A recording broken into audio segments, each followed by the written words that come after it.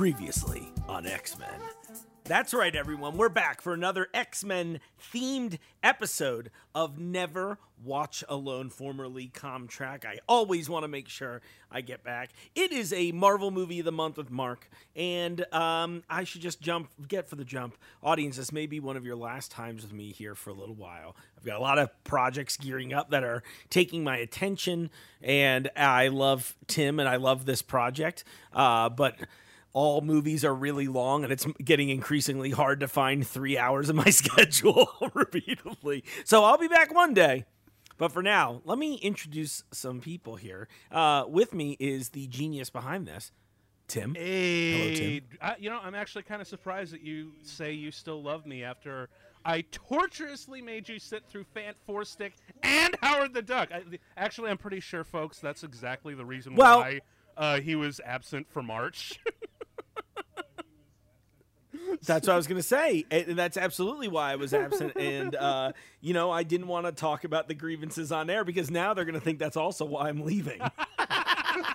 It totally would have been a great thing. Oh, my God.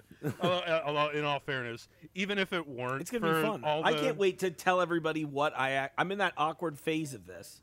Yeah, I'm so sorry. What'd you say? No, I was gonna say it's so funny because I'm like, even if you didn't have like all this stuff in the horizon, it would have been so hilarious if that was the reason you were gone, and everyone would have been like, "Oh, of course, that's why." Yeah, look. I'm like, I don't have 3 hours, and I'm definitely not filling those 3 hours I would find with Howard the friggin' Duck. Yeah, this is totally the reason why. But I only said that so I could offend our other co-host today, by the way. Yes. Hi, Sean. What's up? I got to give it up for Sean. Sean is back. You'll remember him from other episodes of Never Watch Alone. He also did the previous X-Men episode with us. So I'm excited to yell things at Sean. What's up, Sean? Excelsior! Let's do this! Yeah, dude. If I'm taking over, we're going to do it right, even though this movie had a lack of the great Stan Lee. Oh, no, dude, it's so weird. R. This is one of the few Marvel movies without a Stan Lee cameo. And it's like, no one asked me to do it. I'm like, where the hell were you, singer? God damn, man. Yeah, well, again, though, early on hadn't become standard at this point. So, I want to do the typical what we do on Never Watch Alone. What were your guys' first experiences with this movie? Yeah, I had an amazing time with this. I think this is an early midnight screening for me. Oh, shit, son. Okay. Those are the good old days, 2003. Yeah, oh, yeah. Literally, this was definitely a midnight screening for me. And, he brought up 2003. So, I will... I'm a little older here. I will put this in the context of time. So, this 2003 was my sophomore year going into my junior year of college. And what a time to be a nerd in film. That year, Return of the King comes out. Yeah. The second two Matrix movies drop. Pirates of the Caribbean drops. Yep. And then this starting early in the year. It was just like that whole year was just nothing but like movie delightfulness for us nerds, which I unashamedly is, forever will be. So, seeing this movie as kind of like the kickoff to all that shit coming for that year, you almost forget how good this movie was because you just got bombarded by everything else thereafter. Oh, yeah, honestly. I still feel like you can tell how... go ahead, Mark. Well, I just meant like within that year. Anytime you revisit this, this is basically, I would call the perfect sequel to... it 100% really kind of was, yeah. Yeah, you're totally right. This was one of the first ones, I think, to drop a really solid Easter egg, too. And not even an Easter egg. At this point, it was probably an Easter egg. But it was the Dark Phoenix thing. Oh, yeah, that's totally true. Great build-up. Unfortunately, they ended up with piss-poor execution when they got to that. Yeah, when Brett Ratner took over, man, that was... Look, there are parts of X-Men 3 that I kind of like particularly how they handled the Cure part of that story arc, but holy shit, the Phoenix Saga, I cannot defend, man. Sure. That's, yeah. Oof. So, But yeah, man, X2, like that, because this is around the time when I was really starting to get into my geekery, in like late middle school and whatnot. Because I'm the baby of the batch, if you haven't noticed. So I actually got the first two X-Men DVDs at the same time, so I actually got the chance to watch them back to back.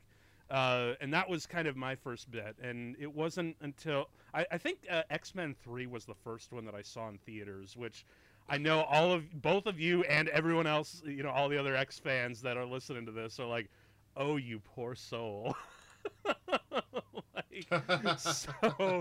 But yeah, man, like I only had the DVDs when I was a kid, just to start out with this, and that was like my first major. Outside of the animated series, both the '90s one and Evolution, which was on at the time when I was a kid. Those were my main introductions to the X-Men.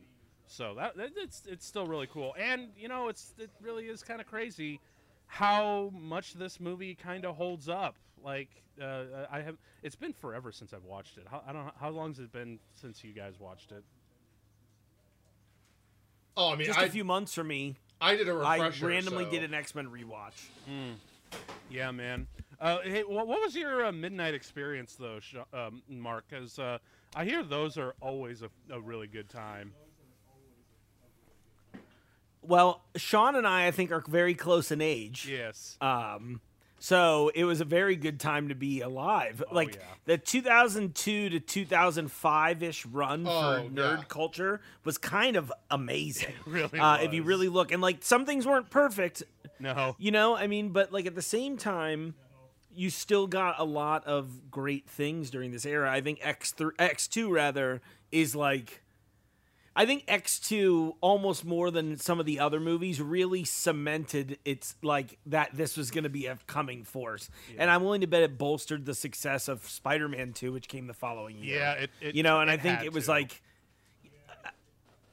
it was great. I mean, I think it's well made. I think most of it holds up. My main complaints about these X-Men movies stand: not enough Cyclops, too much Wolverine, too beautiful of a Wolverine.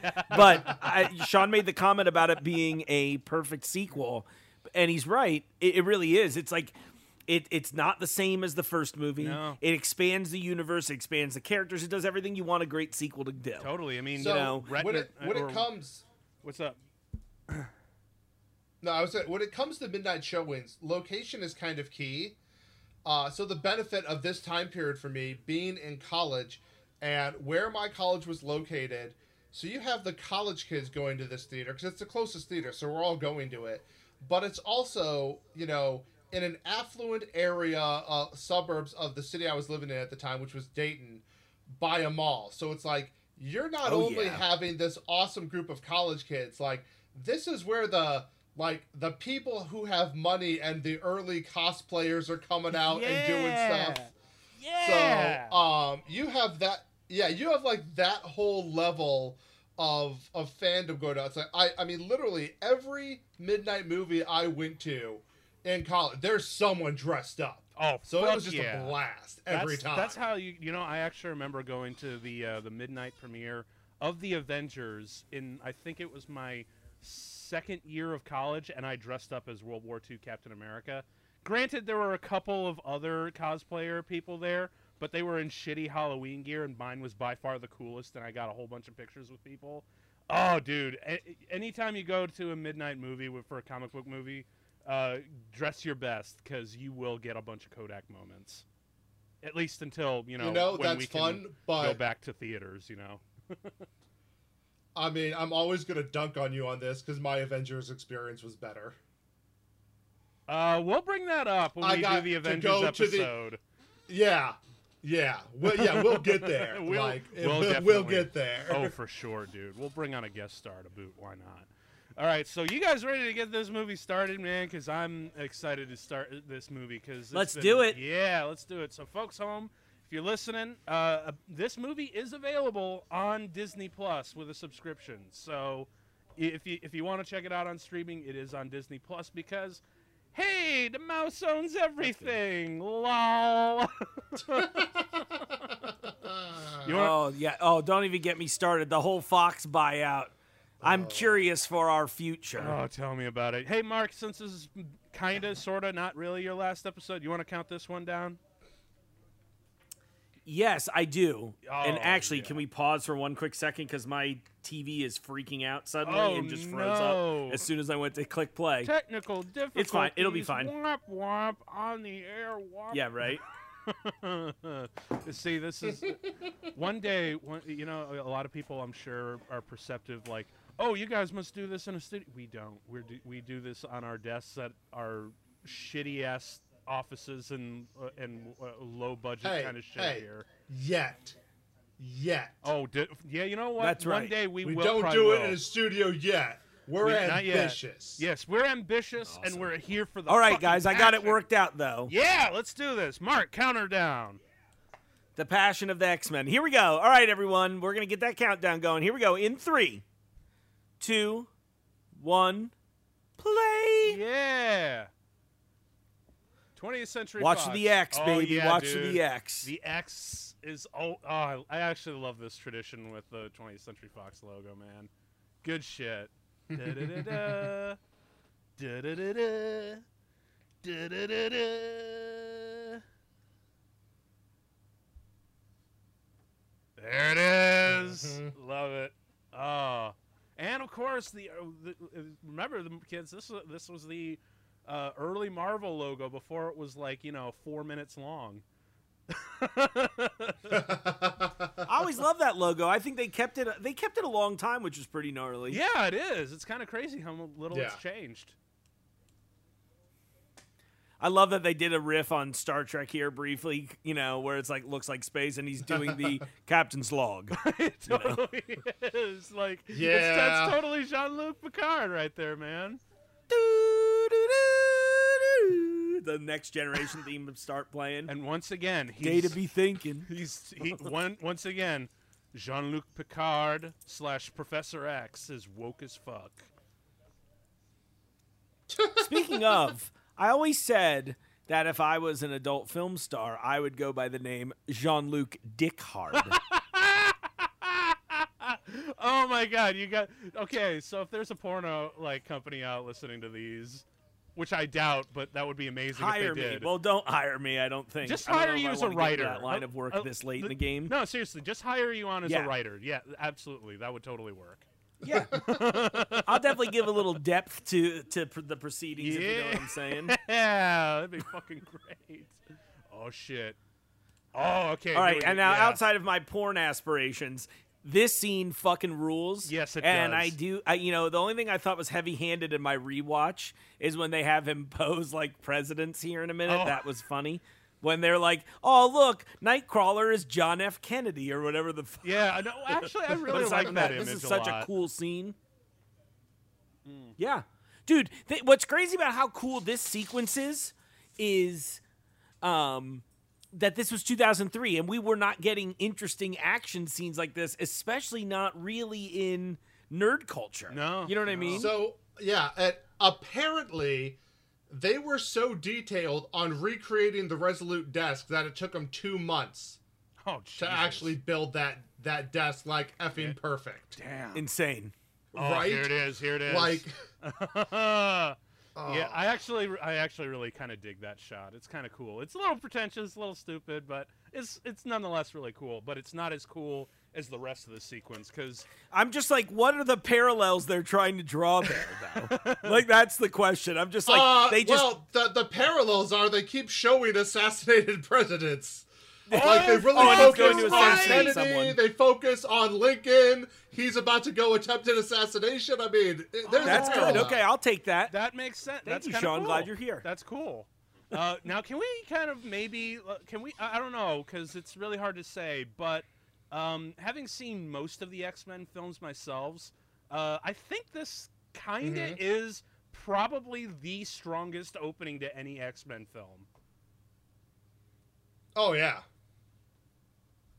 Because hot I damn. love that shot of creepy Nightcrawler there Yeah. with like the flower on his face. Also, can we talk So, about so how Blow with while Scarface. these are faithful recreations of the White House hallways, they actually widened them to make it easier to shoot the action. Well, of course. I mean, that's just how you work with That's sets. really smart. Yeah. But can we talk Well, right, about how but- that they absolutely 100% nailed the BAMF sound effect of Nightcrawler's teleportation? Oh yeah. Dude, like, that is exactly how I would imagine the BAMF. Because that's how it always was in the comics, man. And when you hear that, it's like, oh, that's fucking cool. Oh, shit. What's gonna happen?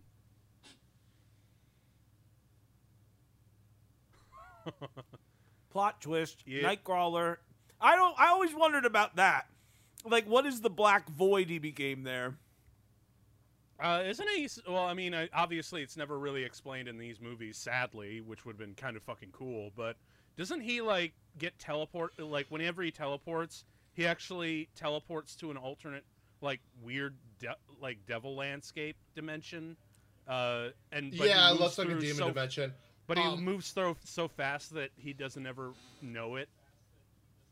Oh, this shit is cool. Yeah, imperceptibly. This shit is so. So fucking cool. something that I want to note here is that they the director decided to have a little chat with one of the most prolific Nightcrawler writers to ask Interesting. if there was anything he knew about the character that like wasn't in the comics or anything. And you know what he told them? What? Oh, you know how he has like those, you know, like the 2 digits on his hands and his feet? Yeah, he's got double genitalia. What? Hell yeah, double header. So, yeah, What? like, that was just kind of thrown out there. Like, what? You can tell this movie was in 2003 because Wolverine's wearing bootcut jeans, by the way. Hey, don't hate on the boot cut. Don't hate on the boot cut. No, I'm not. I'm just saying that was when it really first came into style, and I remember in the theaters being like, motherfucker, that's why Wolverine's too handsome. Wait for this next shot. They like model him up here in one of these shots. He stares at the camera and he's like straight up like Abercrombie Wolverine. It is fucking hysterical to me every time I see it. Oh, yeah. And for whatever reason, it was like the one day hair and makeup fucked the hair up a little bit. Yeah, Yeah, there so it it's really is. tall. Yeah. Look at that. That hair is a little weird, isn't it? Well, what it could be, so I know like some of the later shots in this movie, like when they were having to do the reshoots or you know, certain scenes, he was then working on Van Helsing and he had long hair. So they had to put his wig on over his long hair. So Yep. for some shots, that's why it looks substantially bigger. Yep. That's funny. Van Helsing? So, by the way, I learned something really interesting about this. This movie arguably may have saved Halle Berry's career. Oh, really? I mean, don't get me wrong, her career was going great at this point, but she dropped out of Geely to make this. Oh, Jesus Christ. That is So- a close blow. Wow. Yeah. Gobble, So gobble. it's like, ooh, lucky move there, honey. Oh, God. Oh, that's actually really cool crossfade. It is, but at the same time, I mean, I also like the fact that it's like they're cutting from Wolverine to a wolf, and you just hear Neanderthals. It's like, well, you said it. I guess this just ties into the whole thing where, Wolverine needs to look like a Neanderthal. Okay, so this was 2003. He is. So that See, kid, that's totally right. that kid is probably now like almost in his 30s now. Can you imagine what sex with his girlfriend must be like now? Like, good God, that's got to be. That's, By that definition, Toad should be the pimp of the mutant world. Wait, that was supposed to be Toad? No, but think about Toad and his tongue. Oh, okay. Now, actually, yeah, that still does add up. Who was that kid though? Because I remember when I was watching this with my dad years ago, and we're like, hey, and my dad's like looking at me because I'm the comic book nerd, and he's like, who is that supposed to be? And I'm like, I have no fucking clue. It's like, is that his only power? Just his like mutant tongue? Is that it? Is that like the extent of his powers? No, He's I mean, just got a mutant tongue. No, that dude, of I course. also, I mean, as much as they put a lot of recognizable characters in here, if that's based off one specific one, I have no idea. Neither do I, man. They had time to put in. I mean, there are freaky- so many mutants throughout the comic book universe that it's like, good luck. True. It's just I'm like a little disappointed that like we have screen time for Freaky Tongue Boy, but not Gambit. Like that's Yeah. kind of lame. Well, that got cut.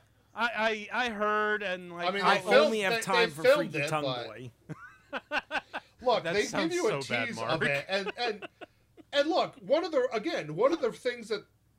reasons this is such a good sequel is they pick one new character to really focus on.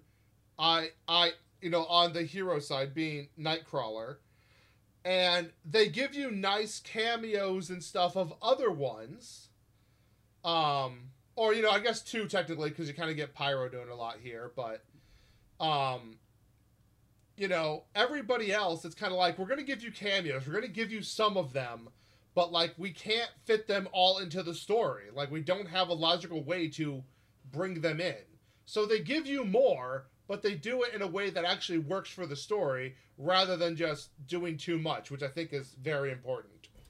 Yeah, I love the Colossus sequence, for example, for Yeah. that very that reason, was where you're so like, cool. oh, look, I just saw, like, you saw Colossus, you saw Siren, you get all these, like, quick cameos, and you get that kind of fan service shit that you need, or Right. you want as a fan, right? Oh, But gosh, you're I mean, also... I was so happy there was Kitty Pryde. Like, come on. Yeah, Exactly. yeah. So awesome. Okay. I always was confused about this skill with Xavier having the ability to stop time or whatever. Yeah. Like, So, apparently fun fact, it most- feels. Yeah, go ahead. Most of the actors they got for these sequences were people who were either practiced in mime or being human statues, so they were used to standing incredibly still. That's so cool. Which I'm That like, is that's super cool. right. Like, what a great way to do casting. Like, you're just grabbing people who it's like, oh, you already do this. Let's go. Yeah, for real. Right. There he is. Win the chair. So smart. Jean-Luc Picard. Yeah. Engage. But no, so like before, like they all turned to human statues here. How easy would it have been to just throw Stan Lee somewhere in this crowd? I mean, honestly, how it would have been so easy. Well, yeah.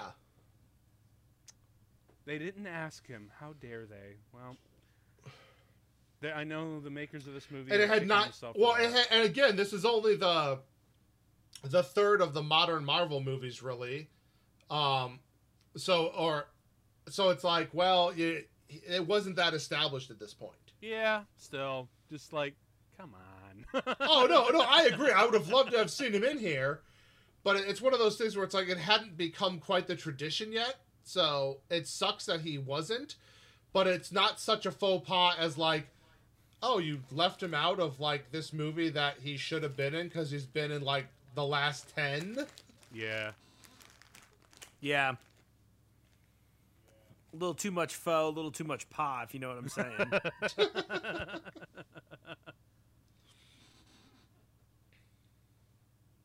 You gotta love that they always give Professor Xavier all the wonderful exposition dialogue, because after all, if you're gonna have anyone really do the exposition, it's gonna be Patrick Stewart. I mean, come on, that's just the logical way to go. I find this highly logical, you guys. Oh, and shit, here he is. Can we talk about Brian Cox's amazing performance in this movie? Hannibal Lecter Oh, himself, so amazing. man. It's fucking awesome. He's just got one of the creepiest cadences, I think. That's so diabolical and so charming. You know, in a weird way, I can kind of see, like, maybe if there was a Superman movie of the 90s, he would have been an amazing Lex Luthor. Huh. I could say, yeah. I mean, he plays the clandestine kind of like authoritative, but with like deep knowledge.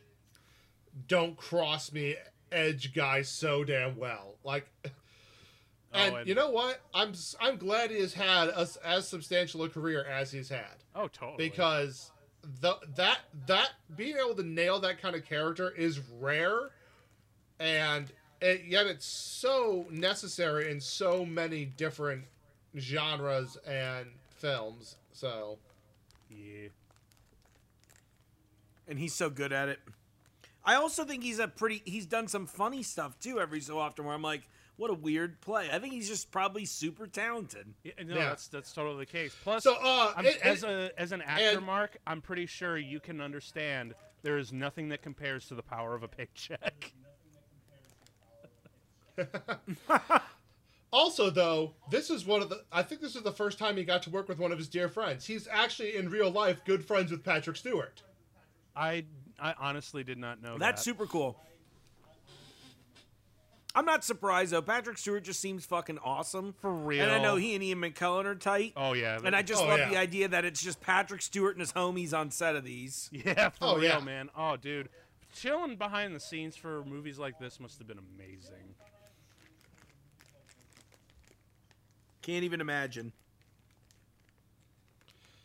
Oh gosh, you know Shit-eating we have some grin. talks to be had about behind the scenes stuff when we get to the right scenes. There's some hilarious behind the scenes stuff to talk about for this movie. Your I'm excited to learn that. little hand. I like that little hand. How her handshake is super like a death grip. She's Lady Deathstrike. Lady Death Grip, dude. Oh shit! We're escalating to war.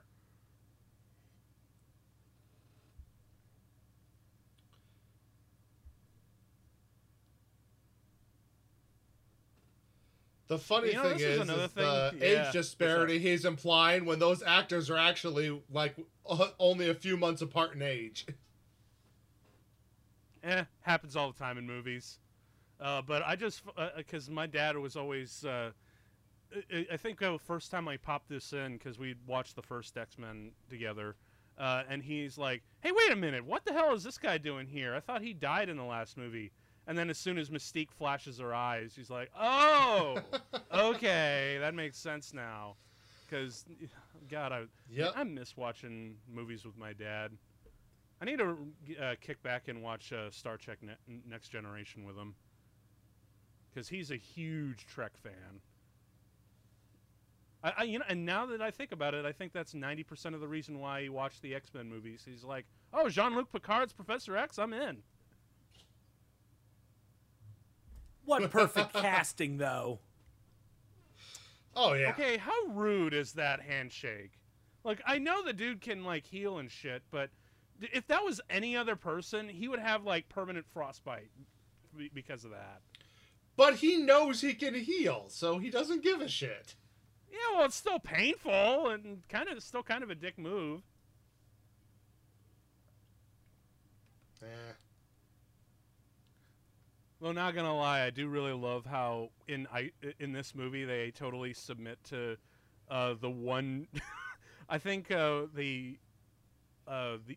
way that Pete Holmes described it was the bitch who can cool my drinks. They actually had that little bit in here. They totally have that bit with Iceman in here. Yeah, I mean, I gotta say, Iceman's overall development through the comics has been fantastic. You know, from him going to being a bitch boy to like an Omega level mutant who you realize can freeze atoms and stop time. You're like, oh shit! Like, Okay. oh, dude, there was. I mean, you know, you mentioned the X-Men comics back in the day. Sorry, the X-Men cartoon. You know, that time period where, you know, Claremont started, where they were doing, you know, X-Men and Uncanny X-Men at the same time. That run of comics combined with, you know, in both those books for a good, strong years there were just wonderful. Then you had the great cartoon, then leading into these movies. It was just an ideal time to be an X fan. Yeah, I believe it, man. As long as you want, Professor Gandalf. Wow. I'm horrible on this. This show. is such a cool set design. It is though. Yeah, Yeah. I actually. This is probably one of the coolest sets of the whole show. Honestly. So, Yeah. actually, you know, Prop Boy over there, you'll appreciate this. Yeah. It wasn't specifically designed off this movie, but because they just bought something that was on the market to use for this movie. But I actually have that glass chess set. Oh, right on. Oh, that's so cool. Fuck yeah, dude. Yeah. Oh, let's meet up and let's pretend to be best frenemies and talk about the future and mutant society. Oh shit, they're doing the Weapon X program. But this is one of the few misses of the movie. His glasses are metal framed. And he's talking to Magneto. Are you sure? The they're scan metal? should have picked it up. That's one of the few misses. Yep. Oh, okay. Yep. Whatever. I love this dialogue here.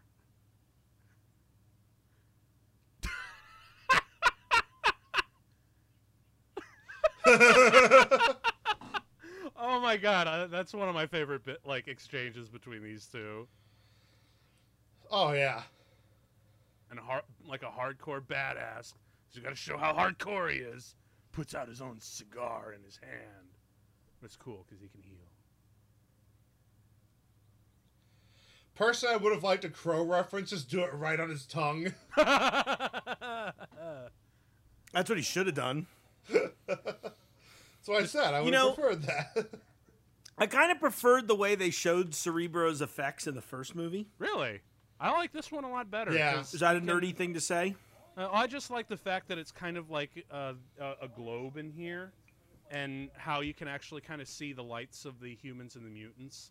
Like, I thought that was a really cool idea, and not just like, mist and smoke and shit. Like, I don't know, the first one felt kind of cheap to me. This feels like the logical next step in the evolution, if you will. But I'm curious to know... I can see that. That's a good point. Yeah, but I'm curious to know your reasoning why you prefer the original Cerebro, because I find that really interesting. I think, I kind of like the idea that it felt more magical in a weird way. Like, it's nice that you can see the globe, but in a weird way, it's like, I get that it would be useful, but in the comics, they never really showed you how there was any function. It was just that it worked it just amplified his powers, really. Oh, okay, I gotcha. So this is like the first time I really remember the Cerebro thing being visualized at all. And I love the room design. I love the overall design of everything. Yeah. I always just was like, oh, okay, so now it's just red and blue lights, and that's what he does? Like, can he just have a map? I don't know. I know it's like a stupid complaint. But the other one was just like, all right, let's blast through this weird gateway to all these milky silhouette people. And then, I don't know where I was going at the end. I lost my train of thought. But milky silhouette people, really, that's my new band. Okay, cool, man. Well, put that on your bumper sticker. Please. Our first album's called Better Cerebro. Yo, that's actually a pretty good title. So, one of the fun behind-the-scene things I can kind of mention at any point that involves Wolverine. So, Hugh Jackman's sister visited the set one day, and the makeup team decided to put her in full Wolverine makeup. And apparently, she looked very similar to him. So, she's walking around there to the point where Brian didn't know she was visiting the set, and he was like, it's like, does Hugh seem off today? Like, he didn't even realize it wasn't him. He just thought he was acting weird. Oh, man, I didn't know they looked that... I didn't know... That is incredible. I was hoping you were going to say they'd shoved her in a shot. No? Yeah, not that I know of, but, like, enough that her presence on set confused him, and he's like, is she acting odd today? Like... I had no idea that Hugh Jackman's sister looked so much like a young Clint Eastwood. Well, I mean, you put that much facial hair on somebody. That's very fair. Yeah, everybody will look like young Clint Eastwood. Just give him a 44 Magnum. Oh, shit, here. Okay, so we mentioned a little bit about Easter eggs in these movies and how they wanted to shove a little bit more. Dude, if you pay attention to so many Easter eggs here. So much shit. Like, and this is a really great place to shove it. Just like all this shit on the computer, and when she's searching through the files, this shot was cool. How it just transitions. Oh, this was 100% like the one where we all just, when we got the DVD, like we paused it, and we're just looking at it with a fine-tooth comb. Yeah. Or did this come Too out funny. on VHS? I'm thinking about how this is. I think so. Because if it did, that would have been a really bitch and a half to pause. I'm thinking about how they show so many of those. Yeah, so many. It names. reminds me kind of the scene in Winter Soldier where Jasper Sitwell, it just starts naming off random metas. Yeah. And he's like, Stephen Strange. Bruce and Banner. like, I know we all did the same shit there. Oh, you know. Or when Hydra is starting to target all these individuals that are against Hydra, and you're like, oh, who is that? Who's that? Who's that? Oh, look, it's that person. It's that person. It's just like, oh, man, that's really fucking cool. Oh, that early CG modeling for Cerebro. Exactly. That's so cool. Cerebro 2. Oh, shit. You So better copy unlike the that. first movie, it only took 5 hours for her to get into Mystique makeup in this movie instead of 7 to 8. Oh, yeah, because didn't they, like, CG her eyes? Yep. Yeah. I'm sure she, although I can imagine by the end of this, she's like, I'm not sitting in that makeup chair anymore. Which I totally understand. I really do. Yeah, it is a commitment for sure. Oh, man, you gotta love the old days of doing hard copies. She didn't just have I mean, you could argue that she did have a spot for a flash drive to steal all that data, but it would have been nature's pocket, if you will. Although I do like this little bit here where she changes into the janitor, and you can clearly see that he's got the papers inside the trash can. I'm fairly certain that's Deathstrike's only line of dialogue in the whole movie. Really? Get out. Is that the That only makes line? perfect sense, honestly.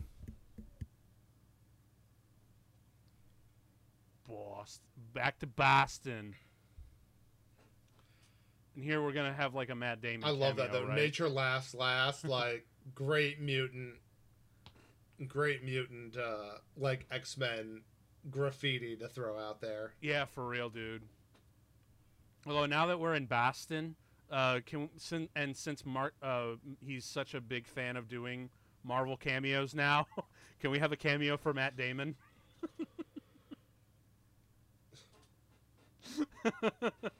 Who do you guys think will be the next constant cameo in those movies? I know Ryan Reynolds has expressed, I'm not sure whether or not he was joking or not, but he would like Deadpool to just appear in all the Marvel movies as a cameo. You know who I would be okay with? Who's that? Joe. Who? Joe Quesada? Joe Quesada. Oh, yeah, man. He'd be kind of cool. I think he has spent enough time shepherding Marvel and done enough and written for enough different characters that like I'd be all right with that.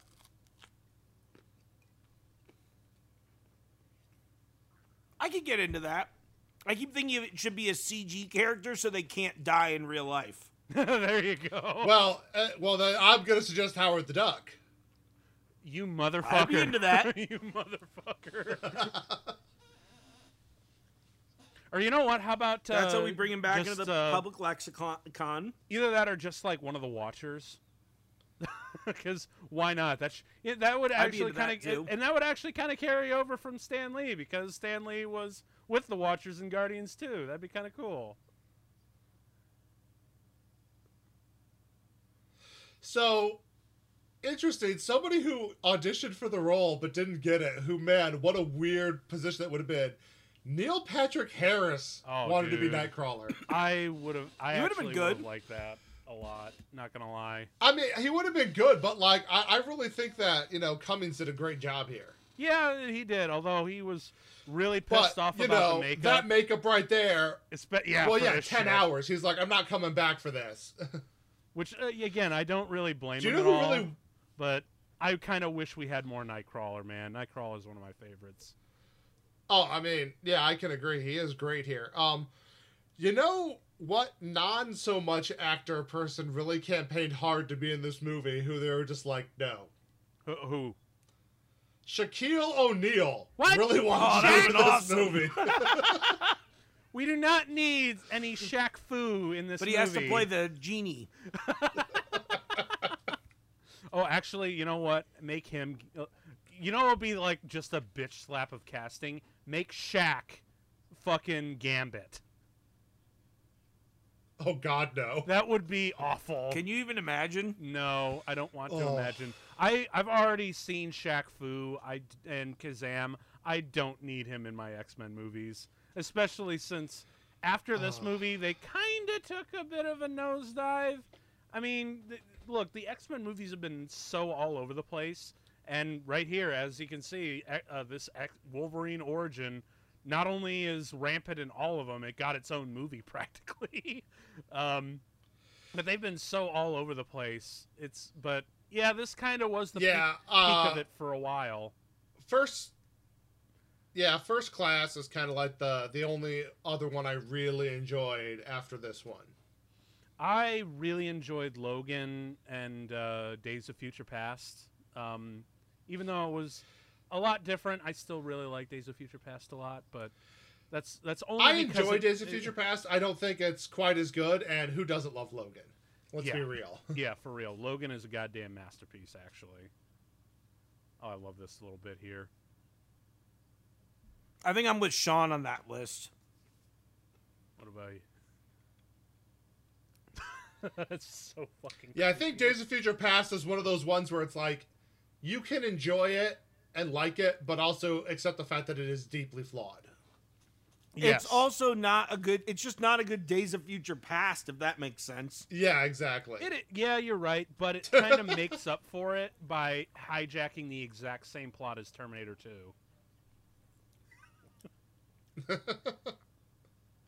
One of the biggest tells that movie was made by Suits is that Wolverine, the only member of the team who doesn't age, is the only member who visibly ages just because they wanted you to be like, it's just like the comic book cover. But yeah, right there, man, was Iceman doing what he does best, making everyone's drink a little bit better. So dumb. Nice shades, bruh. Why doesn't Cyclops ever have like a band on the back in case they wind up falling off? So even those shades there, they were made by Oakley, just like the sunglasses he wears. Oh, really? They just had him do it all. Oh, okay. Yep. Cool. Man, I wonder. I thought that was I cool. think they look awesome. I wonder if I can find a prop replica of that, but they're just like sunglasses. Like, how cool would that be? Actually, I would totally have a pair of those. That'd be really cool. I'll put it on your Christmas list, Mark, if I ever get money.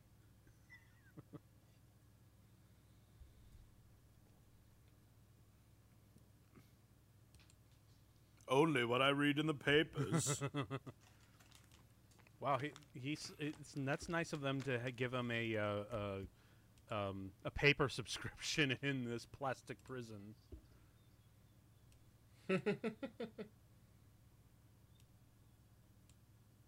So I'm actually curious, just because you guys are a little bit more into the X lore, if you will, how do you feel about how they kind of combine several different X-Men villains into this hybrid thing of William Stryker in this movie?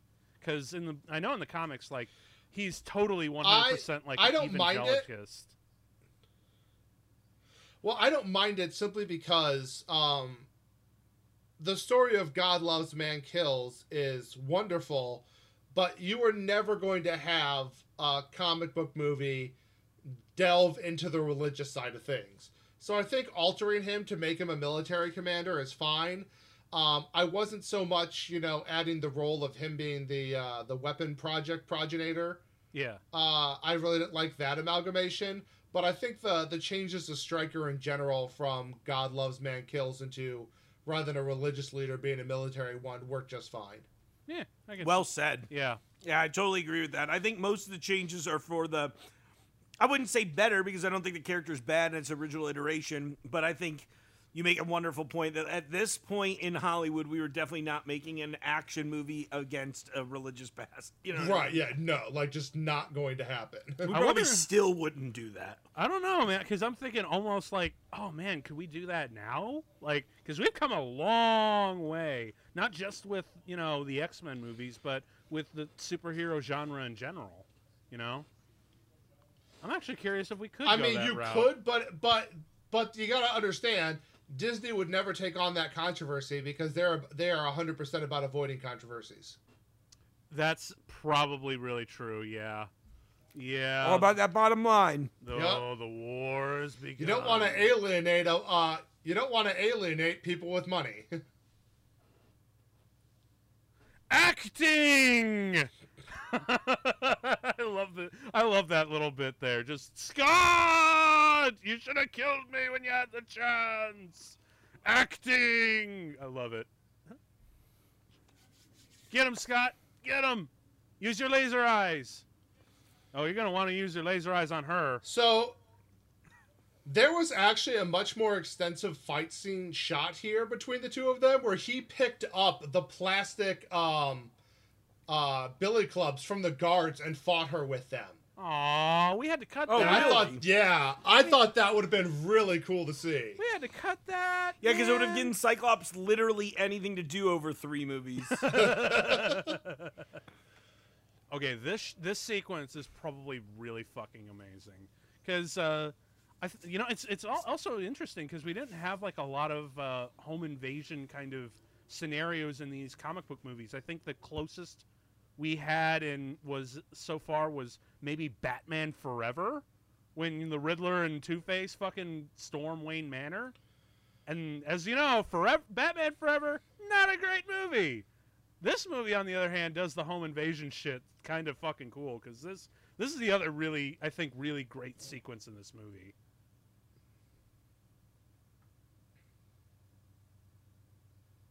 Oh shit, dude.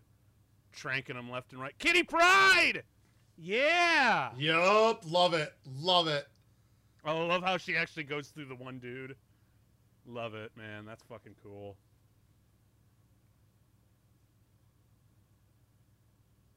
Oh, hell. What's up?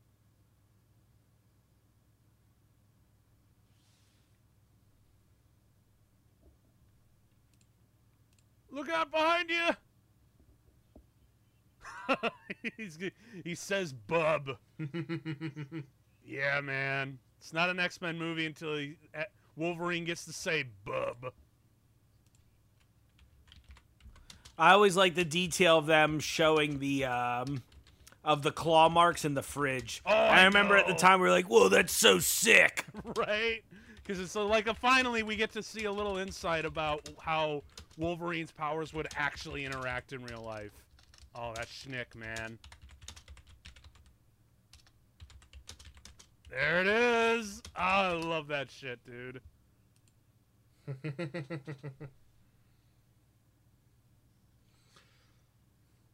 Apparently, they had that a little more brutal in some of the international cuts that they just had to tone down a little bit because they wanted to keep the PG-13 rating in America. Oh, the MPAA can suck my adamantium claws. Yeah, like I know it was like part of the theatrical release in Brazil and some other places. So. Oh, here it is, Colossal! Oh, Fuck yes. yeah! Fuck yeah! That's such a cool moment, man. Boom. Berserker!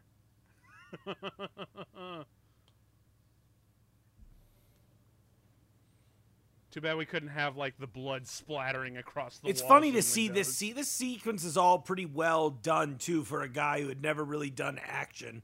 Yeah, no, Yeah. for real, man. Like, and plus, I really Like both, I want to know who the choreographer was for both this sequence and the opening one, because I think both of those were pretty impressive. Yeah, for real, dude. Especially for the times, man. Because remember, this is all before even Spider-Man 2 and Batman Begins, when we could have like some seriously earnest superhero films. So this was all kind of like a novelty at the time. And these sequences were amazing. I really do love how all these kids are just shit out of luck in their jammies, and Colossal's the one to get them out of there.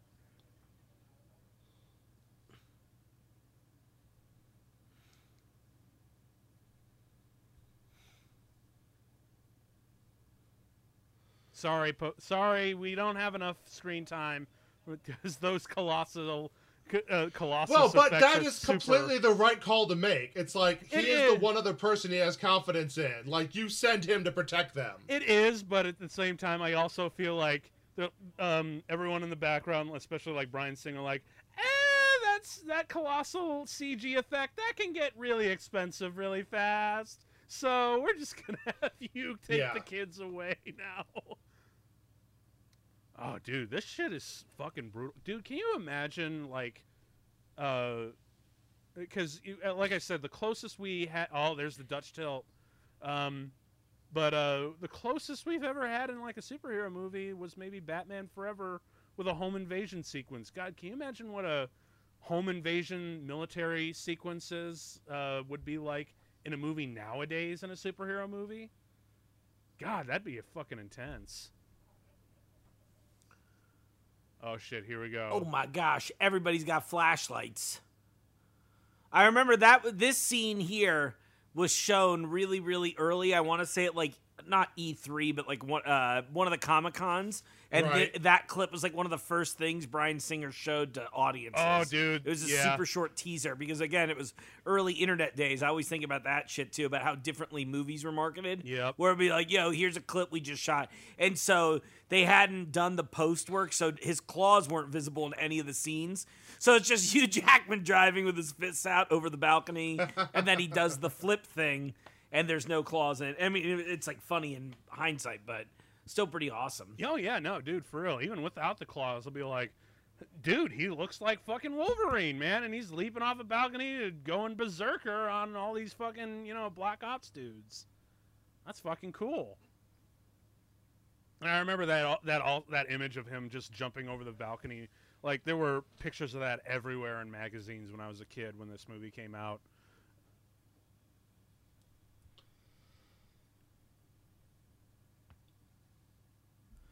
I was just watching the claws retract a second ago. I think one of the smart things these movies did were effectively to explain the physical end of his claws coming out. Yeah. Because in the comics, they always just sort of drew it coming out above his knuckles through those little, if you look at his gloves, he had like the little portholes for them almost. Yeah. I love the way they are here where it comes out between his knuckles. It makes so much more sense. Fun fact, actual wall of ice, 3,500 pounds. Good. Damn. God, that was actual ice? Dude, that is so unnecessary. Because you know how easy it would be to make right? How easy it would be to make plastic and resin ice, man? Like, oh, that's so strange to me. Actually, you know what? I think I know the reason why they opted for real ice is because of this bit here, where he takes the grenade and sticks it in and blows it up. So that they actually could blow up a thing of ice, because practically there's nothing. It just won't look right if it's resin.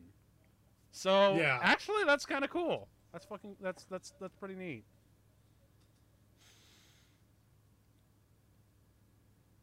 Although now I forget what I was gonna say, because there was something about Wolverine's adamantium claws that I wanted to talk about, but I totally forgot.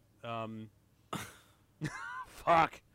I hate it when this shit happens, but whatever. All right, everyone, the Mazda RX-8 product placement. With the special X rims made just for the movie. Oh, yeah. And I also feel like the front of it, too, has like the little, almost like teeth marks in the shape of an X. Oh, of course.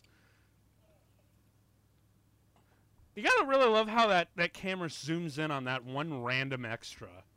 Like, it's like, is that supposed to be...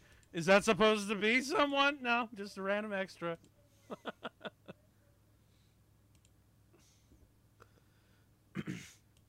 I always hated this in sync joke coming up. Oh, I hated that joke so bad. That's like one of the movies where I'm like, ew. It felt dated in 2003. It did, didn't it? Totally did. I remember, watching the DVD as a kid, and even popping it on reruns in like 2004, 2006, or whatever. And when that thing came on, where he's like, "Oh God, I don't like uncomfortable silences," and then this shit comes on. See that reaction that Hugh Jackman has is exactly what I felt. Like just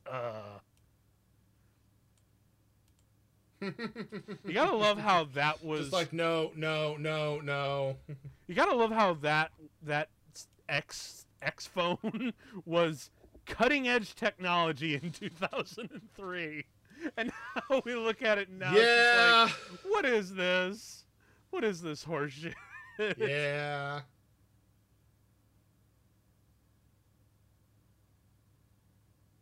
Oh shit.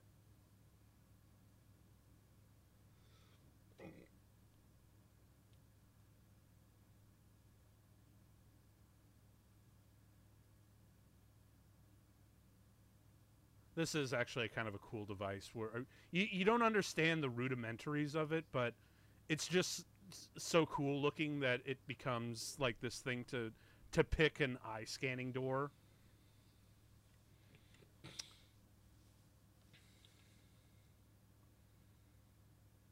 Welcome, Professor.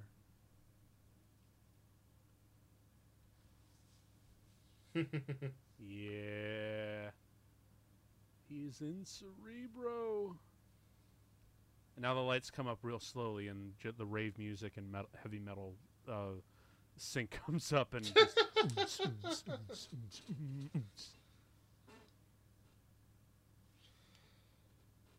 I mean, if the floor down below is flat, that actually would be an amazing way to have a rave. Like a DJ suspended over you. Oh, dude, with the fucking like Cerebro helmet, that'd actually be fucking kind of cool.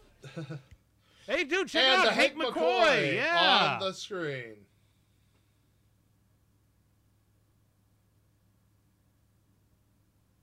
Oh, That was probably shit. Rebecca Romaine's favorite day of shooting. Oh yeah, like I don't have to wear no fucking makeup, or normal makeup, I should say. Yeah, just like the Right. minimum amount of makeup necessary. Although I do love the dress that they give her, like how it's supposed to like kind of look like her skin.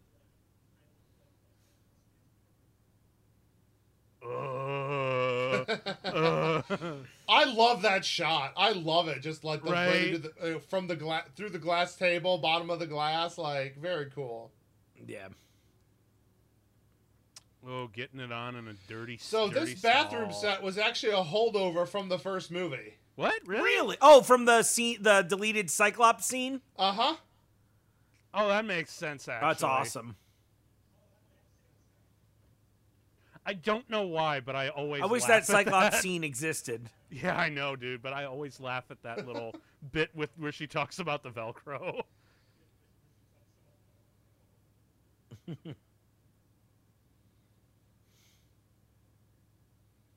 Oh, this is such a cool effect with the dress.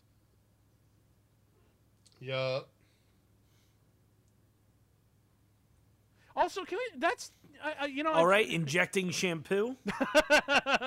Well, he'd be dead. But I do like that's an ingenious way to smuggle in fucking metal to get Magneto out, and it also leads to one of the coolest deaths in this entire franchise. I think. Just fucking Magneto bloodbending.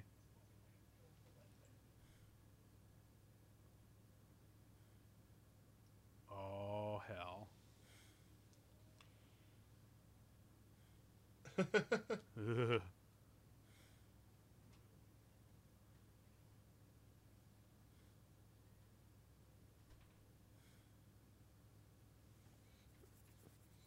So I'm actually curious. This whole the whole mind control thing with the back of their neck, is that ever a thing in the comics? Because I don't remember that ever being in anywhere. Or is that just like a movie bullshit thing? I think it's just a movie bullshit thing. Okay. Yeah, seconding. Still, though, this story about how Jason drove his mother insane to bore the images out of her head with a power drill. Like, dude, that's fucked up. It's actually kind of scarier hearing it just from Brian Cox and not doing like any kind of flashback stuff.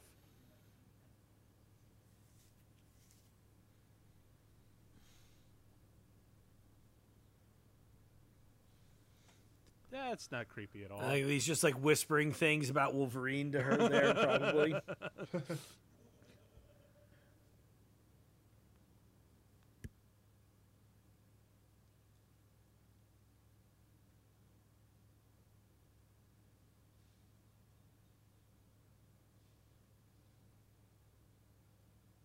Uh-oh, he found Cerebro.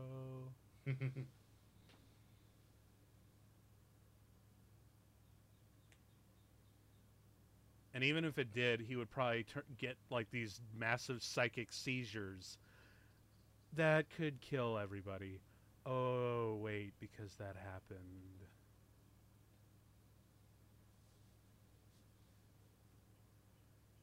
Okay, this part is like legit one of the creepiest things I've seen.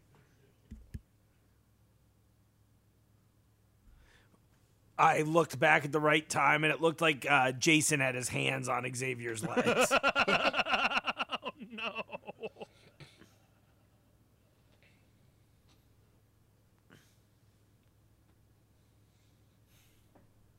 We're just going to leave you two to talk together. Well, I also really love the sound effect of like the shit that's pumping through his spinal fluid and whatnot. It's like a weird Darth Vader kind of effect where it's just yeah.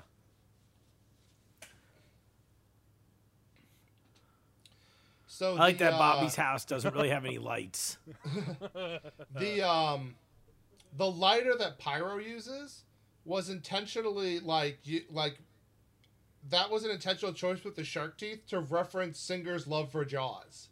Oh, okay. You know what? Interesting. Yeah, that actually makes a lot of sense because I know he did like a lot of exec producing on House MD with Hugh Laurie, and I would always remember every episode ends with "That's some bad hat, Harry." How does that thing work? I mean, did you see like any buttons or any interface or anything? Like, is it just like an on and off thing? No idea. Oh, whatever. Don't you dare look back. Oh, you fucking creeper. Oh, this moment here I actually really fucking love with the Wolverine and the cat. Yeah, apparently that was frozen iced tea they put on the end of the claws to get the cat to actually lick it. Oh, okay, cool. Oh, you know what that just makes me think of?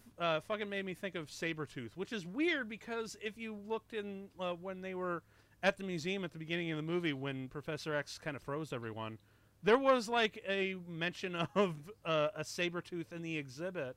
And I'm like, wait, why didn't they bring back, oh God, what was his name who played Sabretooth in the last one? Fuck, I'm drawing a blank. Do you guys remember? I don't remember the name, but I know why they didn't bring him back. Sabretooth and Toad were supposed to be in this initially. Oh yeah, it was Tyler But they Mane. felt they already had too many characters going on, so they were like, yeah, we're just not going to do that. The X-Men really I think it's a smart idea. Yeah. The X-Men really are There's a bred lot of for- shots underneath glass in this movie. There are, actually. Wolverine drinks Miller. It's Miller time. I love this bit here where it's like the cat, and the cat just like, love you.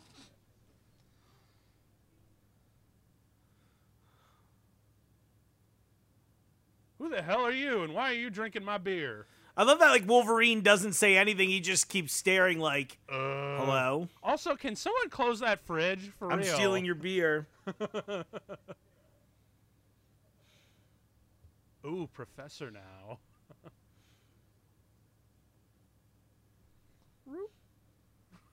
Seriously, can someone close that fridge, please? Like, it's bothering me.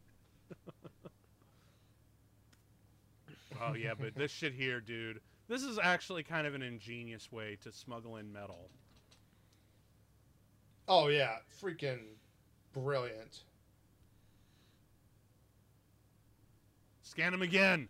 Scan him again. Scan him again, or you're all doomed. You're all doomed, and you're dead. No. You gotta also love how this. A little too much iron in your blood. We also gotta love how this this prison has like a plastic curtain, even to be retracted for dramatic purposes.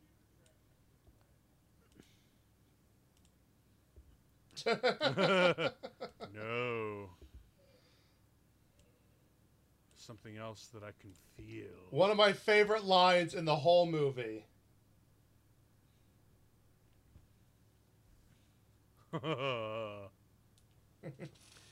It's funny when they nail floating effects, like this dude dangling right now is awesome. Yeah, But right. what's really funny is when Magneto flies in a minute and he's got the awkward arms crossed. It's like the worst flight I've ever seen. Oh, it's so And it's funny fucking how, like, cool. in a span of like 30 seconds of screen time, the quality changes drastically. they blew their budget too quick. Also, this is cool how you can see him And here fall in the comes reaction. the line. They did that special effect. I remember watching the Corridor Digital I guys talk about how love they that did it. I line. don't remember the specifics, but how they did that incredible reflection on the ball Yeah, was kind of unheard of and a ton of work. it was. Oh, it's worth it though because it's cool. And dude, the way that it just falls away is so fucking cool. And then this shit here where they create a platform for him.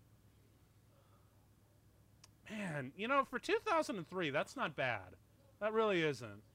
But Yeah, we're right there. Ah!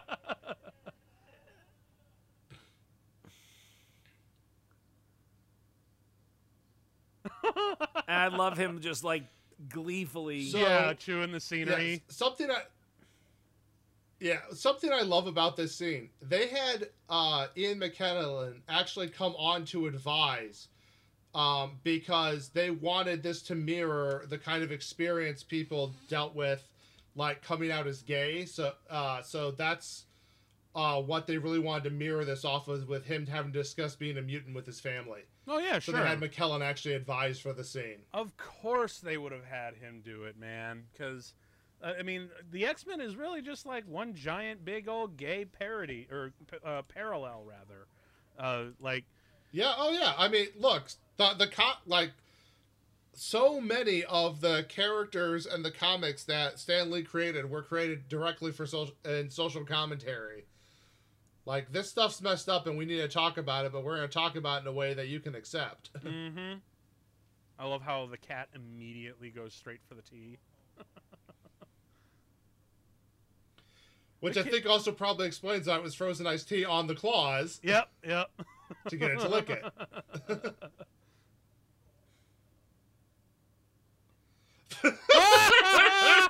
That's such a dick thing to say out loud, though.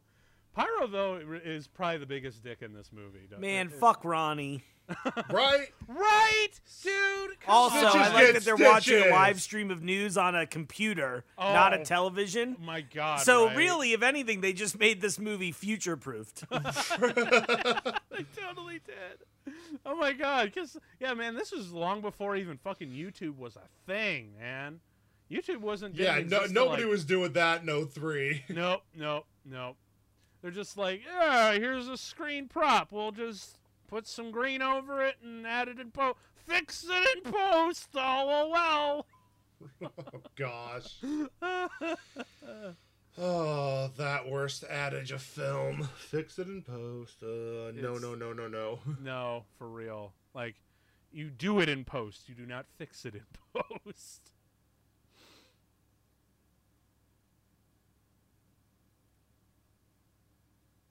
And there's such a bitch to put on before a take. Oh my God, I will never do another one of these damn movies. I mean, hell, just even like the makeup for his hands, you know, to get that where it looks like he's always doing the Vulcan salute. Although, interesting fact, I think I remember reading. This is a Nick magazine. Like, this is how long ago this was when I was reading Nick magazine. and I think there was an interview with a couple of the cast members, and Alan Cummings remembered how much, reminisced how much he hated doing the makeup for this. Although he had a really interesting story because the fake nails that he wore on his hands, one of them followed him home after a shoot, and his dog ate the fake nail and then crapped it out later. Gosh. Oh. Oh man, isn't like Hollywood makeup just fucking wild? You know, one day I'm gonna I can't, you know, Mark, I really can't wait when your acting career really takes off and you become big and you get to like either suit up in a mocap suit or be, you know, subjected to 5 hours of makeup. Like, it's gonna be amazing. I am only gonna wear mocap suits for the rest of my life. Well, they are snug, and that way everyone's always prepared. There's no fucking around with that. I'm like, look, here's my wardrobe. It's the most comfortable mocap suit I own.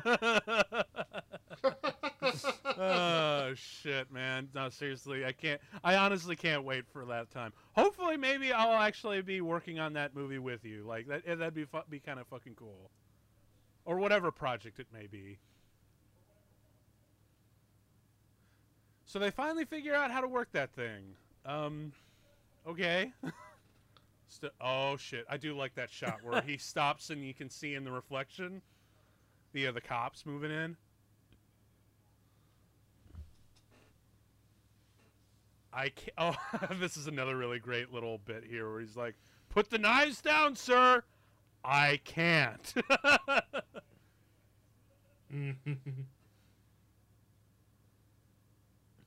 God damn.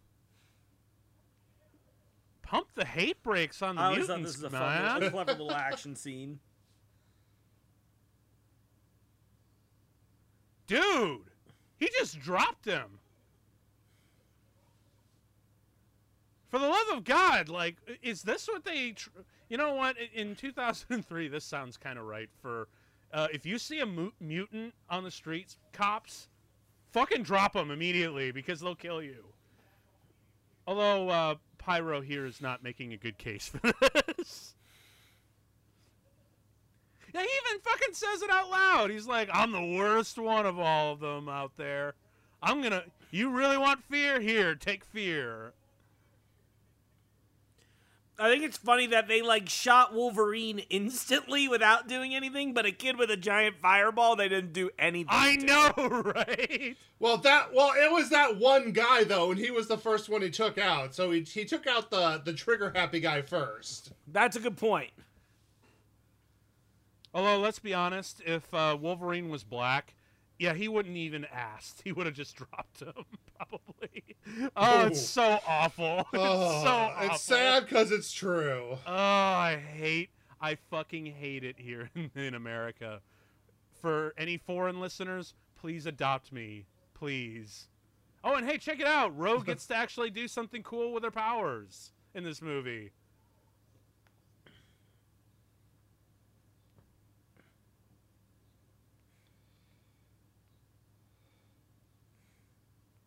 All right, this is the shot I thought was really cool, where it just kind of flaps off, and he wakes up. But it's really not that part. It's the part where he walks off the porch, and the cop looks at him. He's like, "Motherfucker, I shot you in the face! I shot you in the head, man! How?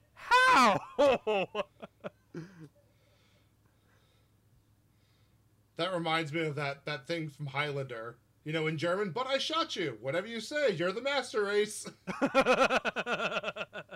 Oh, man. Well, that's what Magneto starts preaching in the next one. We are the cure. But right here, where he's like, they just make eye contact, like, what the fuck? What the fuck, man?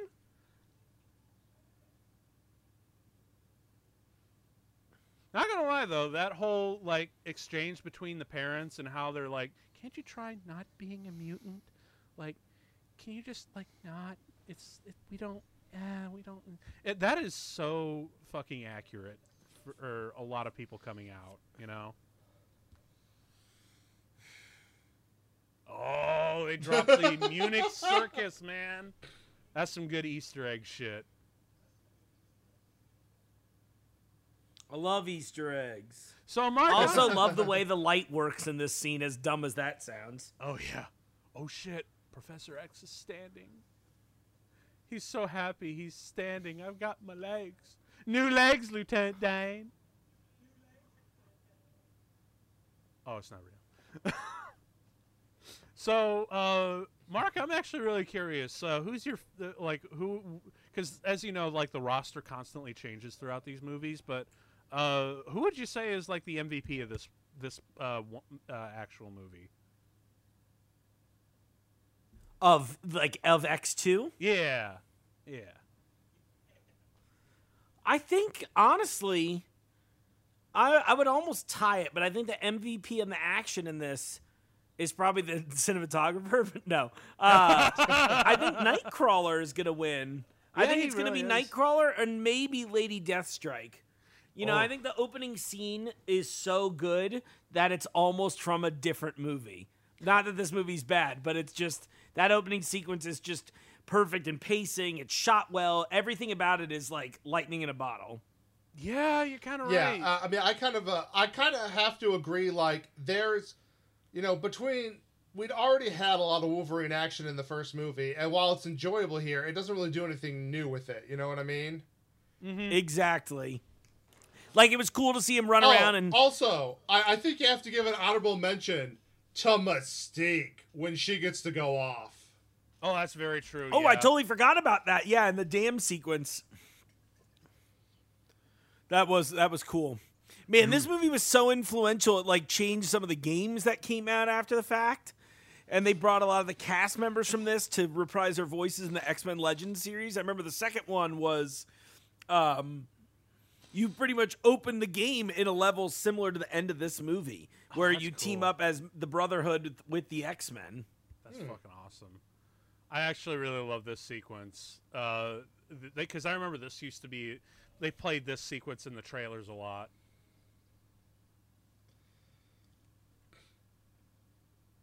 Nightcrawler's save scene here is so badass, and one of those cool little...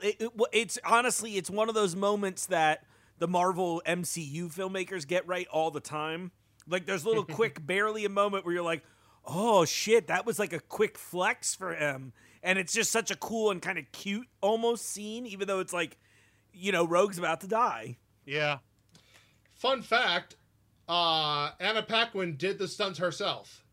Oh, when she goes out. Oh, that's awesome. That's neat. I feel like you can tell, too, now that I think about it. Hey, check it out. It's the previews for Day After Tomorrow. Yeah, seriously. Seriously, though, this is, like, really fucking cool. Someone really liked Twister. Yeah, for real. John DeBont They had so many more action scenes in this than the first. I know, right? Maybe they did bring in John DeBont for this, but for back when doing, like, a guest director from the makers of Twister. Although, one thing that I always question about this is, like, they're getting cover from all these military planes and whatnot. What about all the people on the ground that are being just obliterated by Twisters? Like, what about them, Good call. I'm more concerned about, like, you think bailing out into a tornado is what's going to save you, pilot? No. That's a great point. None of this makes sense, but who cares, because this part right here is, like, as Mark said, fucking awesome, because we get to see some power gauging. Oh yeah, here we go. Jean Grey gonna try to stop it. Oh, Famke. Yeah.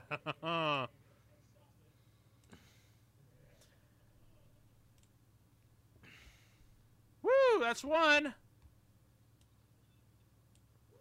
Come on. Pull out your Phoenix, man. Get it together, I think woman. it's funny that they're just like... They just kind of wait around. They're like, are you going to do anything, Jean? And then she doesn't. Woo! There she goes. Oh, this is so cool. We're just... Nightcrawler. Bamf! Where's the Bamf? There it is. Yeah. Oh, it's so cool. when you get to have and then they just hug on the floor while the ship goes down. But I love when superhero movies, they get creative with their superpowers, how they play off one another, or how they're combined in a clever way to defeat a particular villain or problem. That's when superhero films shine. A situation like this, though, how bad would that suck if they actually crashed, with Logan just sitting there knowing, like, oh, great, I get to watch them all die and I'm going to live.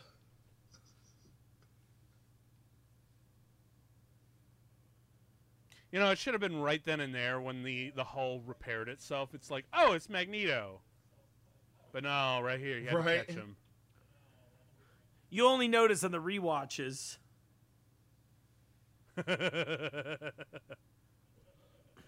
I like that fun little tongue-in-cheek line because it's like so many of the X-Men who can fly in the comics are not flying in the movies. It's just like, it's a little, insidery joke. It is a little bit disappointing to see Rogue without the really hot, cute Southern accent and the ability to fly and the super strength.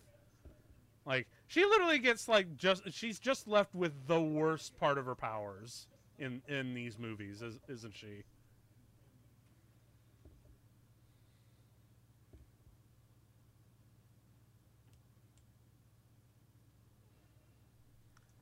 I feel like it's more narratively interesting in certain regards. Yeah, I feel like if you had fully superpowered Rogue from the jump, it would have been kind of like, what's she even got to worry about? She's sad. That's very punch true, a wall. You can punch any wall. You got a point there, Shug. But no, you're totally right. Because later on, because again, Rogue is weirdly the best part of X-Men 3. Because she's dealing with this, do I get the cure or not? You know?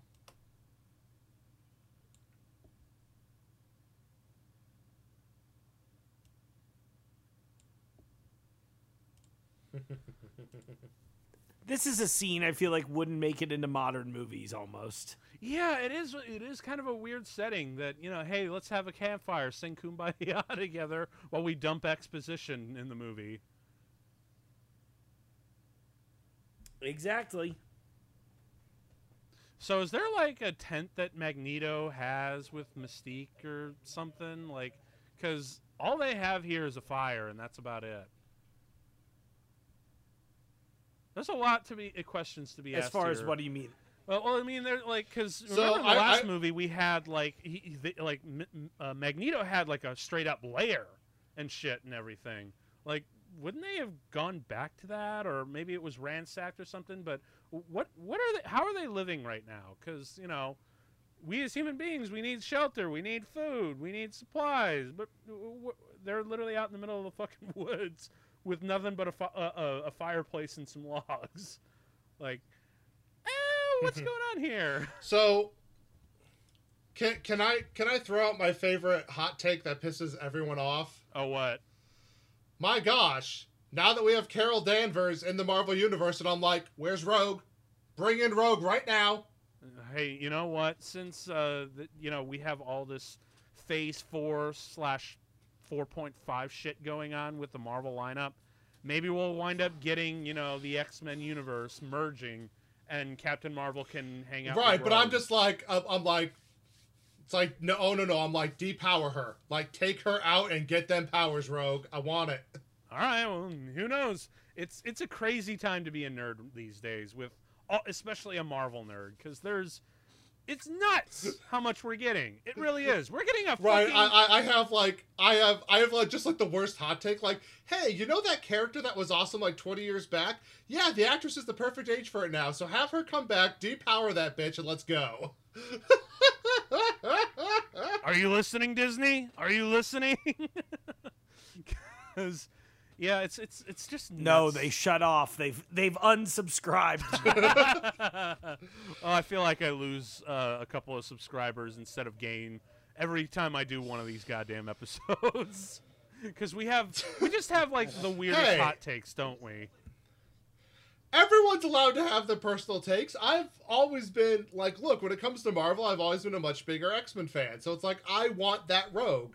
And now you've actually set up the character she steals her powers from. Give it to me. All right. Well, hey, man, if they're I'd crazy be enough, okay with them destroying Carol what's Danvers in her current iteration in the MCU anyway. up? Because She's like the least likable Marvel lead character. It's so weird because all of the characters in the whole franchise are like the most likable people. So then when I watch Captain Marvel, I'm like, God, would Rogue seriously strip you of everything of your essence? That would be amazing right now. You deserve it so bad.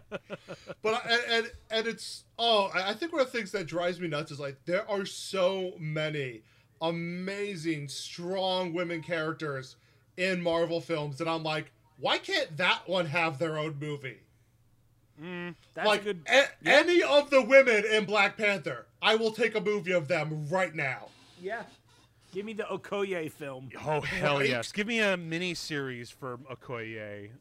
But you know what? Maybe one day we will get those eventually down the line, because if they're fucking ballsy and crazy enough to give us a Guardians of the Galaxy Christmas special, we're probably going to get something like that down the line. It may not be like its own thing, but it might be buried in another movie. Like, you know, we had for like Iron Man 2, it was basically, you know, the subplot was basically a demon in a bottle storyline. So it's there, but it's not like the focus. Right, yeah. So maybe we'll get that in one of the future properties down the line. Who knows? Because it's crazy. By the way, am I the only person who feels like this didn't really fit Wolverine's character? Actually, the part where, because, like, you know, obviously this is supposed to be Mystique and whatnot. But when she changes. No, it is, and it's revealed. But what I mean is, it's like, is he really the kind of guy to turn her down? Right. Yeah, I don't think so. And I honestly think that he always should have been like, But they were so Right? they Like- were so obsessed with Wolverine being a sex symbol that they literally ruined the arc of the Phoenix story because they were like, yeah, Scott's a sucker and Wolverine and Jean totally need to hook up, so they get the romance. So by the time you actually need to plan the Scott and Jean relationship, there is none. Still, Right. though, when she turns into William Stryker, that should have been the point where he's like, yes, this is where I need to make out. Yeah. He's like, I'm licking that ass. Like, it's funny because I'm going to use another X-Men meme to describe that scene where he's like, I want the... that's not what I want, with the Magneto, like, perfection meme. No, I prefer what I really want, and changes into Stryker, perfection. And they just start making out. Brian Cox and Hugh Jackman start making out. Like, that's what was missing from this movie. Brian Cox as Mystique making out with Hugh Jackman. That would have been, holy shit. All the nerd That's jaws the would've- outtake we deserve. all the nerd jaws would have just dropped. That's in the deleted scenes. That's in X2.5. Oh my God. Yeah, when they had the director's cuts with points for some reason, with decimals, that made no fucking sense. Just release it as, extended cut or director's cut or whatever. Like, just I don't know what it was with the point. I thing love in that. there. I love this scene. Oh, the interaction between them where we can Yeah. have. Yeah. This is actually really cool. Where it's like Pyro gets to stray away to a bad mentor per se.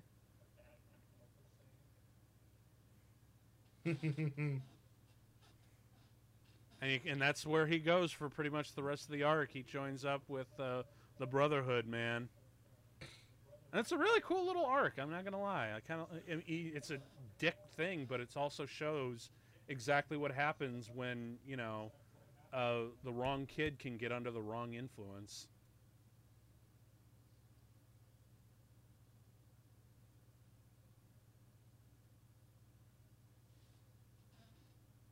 Oh, this I thought was actually kind of diabolical. Right, but what a perfect little thing. Him laughing at children being hurt, just like such great characterization without really having to even say a line. Well, also the line where he's like, Good "Look, point. I'm a scientist, and if I've got a machine, I want to make sure it's working." He's literally got them as test subjects, which I'm like, "Damn, that is diabolical." Oh, and hey, check it out. It's early Iron Man holotech. It's crazy how, I really want to know the earliest use of that trope, because it's now it's fucking everywhere. I was watching King Kong versus Godzilla not too long ago, and for some reason humans have this holotech that they can do, their exposition bullshit. And I get that it's visually interesting and everything, and it easily explains what the characters need to do for the next sequence and whatnot.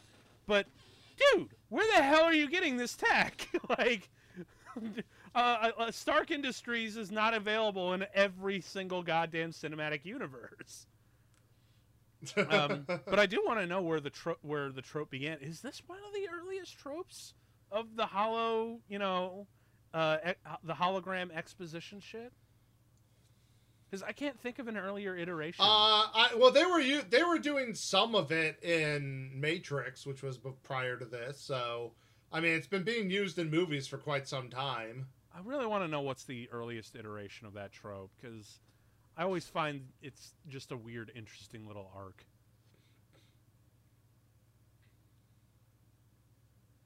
Are you not entertained? Are you not entertained? Are you not entertained? Knock, knock. Striker!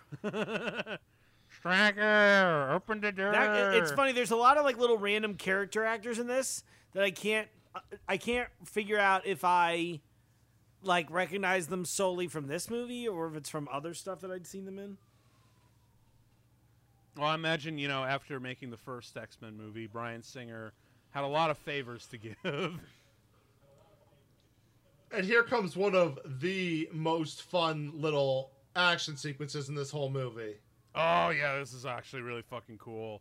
This is Mystique's moment to shine. This really was kind of like the best Mystique gets to show off for quite a while, actually. I think it wasn't until Jennifer Lawrence really got to go nuts with her. This was kind of like peak Mystique. Ooh, I like how that flows. Peak Mystique.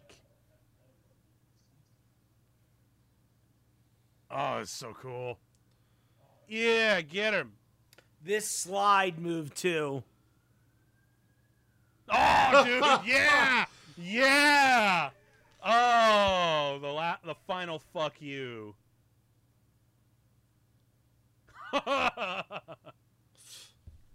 Oh, it's so cool. Can you imagine being Brian Cox and getting to do that bit just for that little stand-in bit part? Oh, that's fun.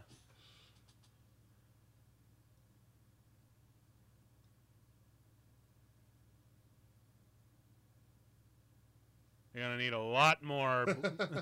You're going to need a lot of firepower for that shit.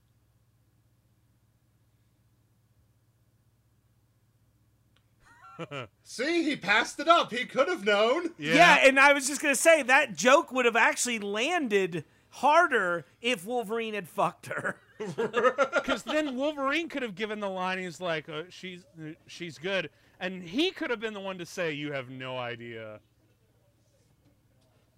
Oh, man, that would have been actually really fucking funny. Missed opportunity, you guys.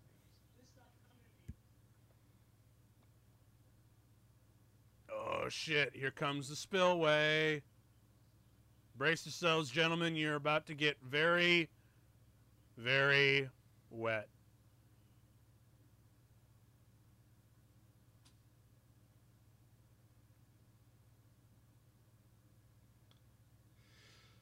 So one thing that the later Marvel movies did that these movies didn't so much do is use, popular music effectively.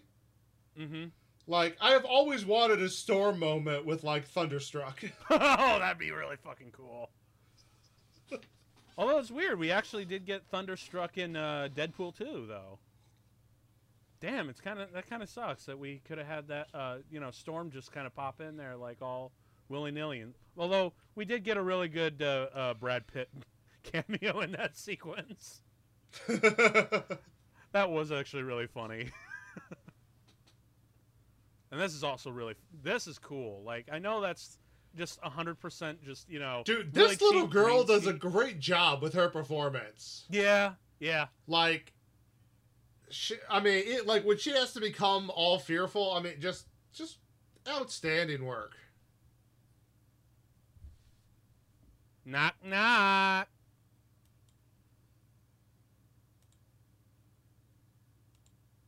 I was always a little bummed that we didn't get to see any of the fight starting here. You know what I mean? Oh, like Yeah. leads up Like they to- just enter the building, no problem. Yeah, they it's like you see the terror on their faces, and then it just cuts past it all. I think it was just cut to maintain like the suspense with Mystique of, oh, did they get past them, or Right. oh, did so I kind of get it, but yeah, at the I same bet they time, I bet they never even shot it. You know? yeah, save money and time, man. But oh, it would have been kind of cool to see all the X-Men working together in a team in like a wide shot too. Like, can you imagine that? Like all of them like flexing their powers in a long wide shot. In slow mo, just Oh, yeah. straight up Zack Snyder. Well, but so there was one of the reasons there was a lot of stuff planned for this movie that didn't end up happening. The studio ended up cutting the budget by $15 million from 125 down to 110. Yeah, and that's why we didn't get the danger So- in this movie too. Yeah, so I think there are a particular group of sequences where it's like even stuff that was filmed, that might have looked good. It's like they had to take into account flow and continuity and time. You know, So I'm actually curious, like, because I know that they wanted the danger room in the first one. They didn't have the money for this one, and they just said the hell with it in the third one and beyond. Does the danger room ever come up in any of the X-Men movies? Because I haven't seen Yes. all of them, but Yeah, it's in X3. oh, is it an X3? Oh my God, you're totally right. Yes, Yeah. there was a little bit of the danger room in there. So it took 3 goddamn movies to get to the danger room.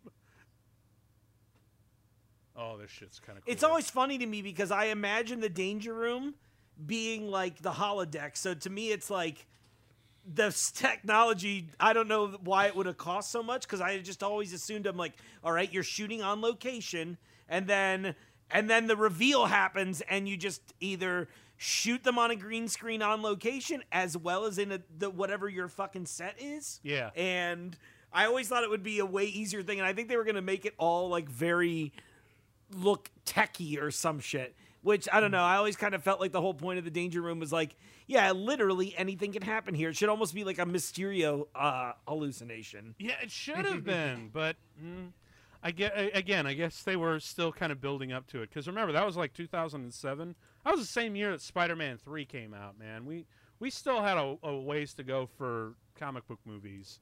And The Dark Knight wouldn't be until the next year. yeah, So we were still kind of fighting that stigma that, oh, this shit's for fucking, fat comic book geeks and kids, well, yeah, and that's just it. Like until they started really having massive successes, they played a lot of stuff safe. Yeah, for real, man. So I guess that's okay, but still not gonna lie though, the design of the headset that when Patrick Stewart puts it on, man, that shit just does it for me. Am I right?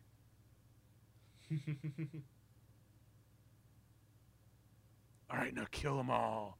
Kill all the mutants.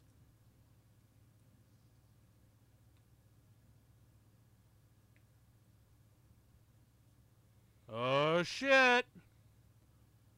Mind control.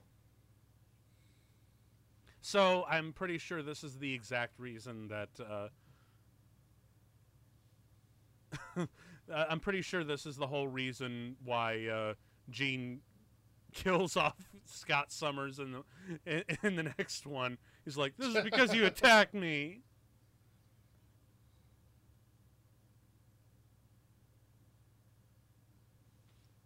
Also, it's been a while since these two got to do anything, so let's have them save the children. Right? Oh, that's so cool, though. How he comes out of the shadows. They've divided, and now we conquer. Dude, look at these sets. This is ridiculous. That shit's real, man. Like, they get built a set. Yeah, and this whole base was set up in an old Sears warehouse. Apparently, it was the largest like shooting location at the time in America, and they still only ended up using about half the warehouse. God damn, because these are some massive fucking sets, dude.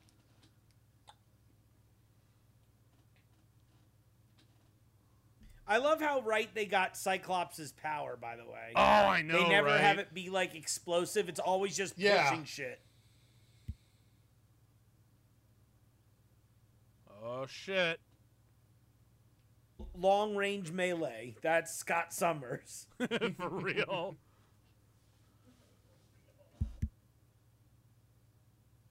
I thought that was really cool. Just the slight leak. It's crazy that they used the actual water from a leaking set and rewrote the script around it. Oh, did they? No, I'm just being silly. Okay, because we have a lot of fun facts on this show.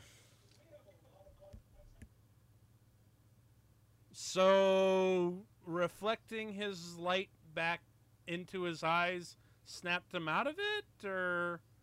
all right, whatever, I'll go with it. Well, because what they forgot to tell you is that Scott Summers is so strong-willed off camera, he can be mind control through love. I think he just got hit hard enough in the head. Too bad. That makes sense. Too bad.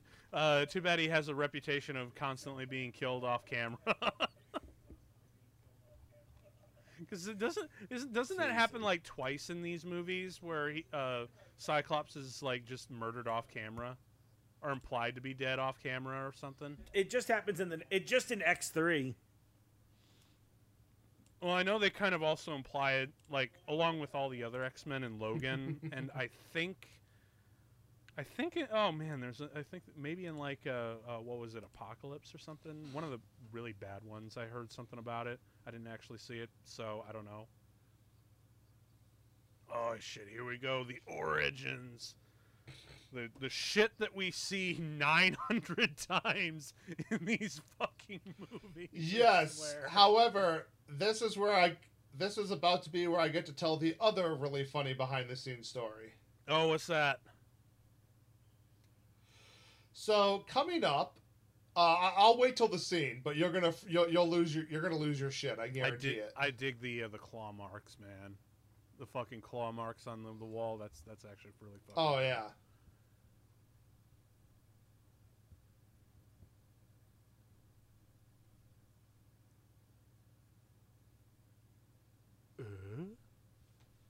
This looks familiar. Oh, hey, check it out. Did you see the angel wings on there? One of the X-ray images, you'll see angel wings, and like that's a little Easter egg for Angel coming out, which is which they totally throw out. Well, if they're doing it with adamantium, that's Archangel, but well, they totally kind of throw that out the window for continuity-wise in the third one, but whatever. It's still kind of a cool thing because again, these movies are made for kids and the fat comic book nerd, and yeah, the little comic book nerd who's a fat kid who saw this, he was very happy. I'll tell you what.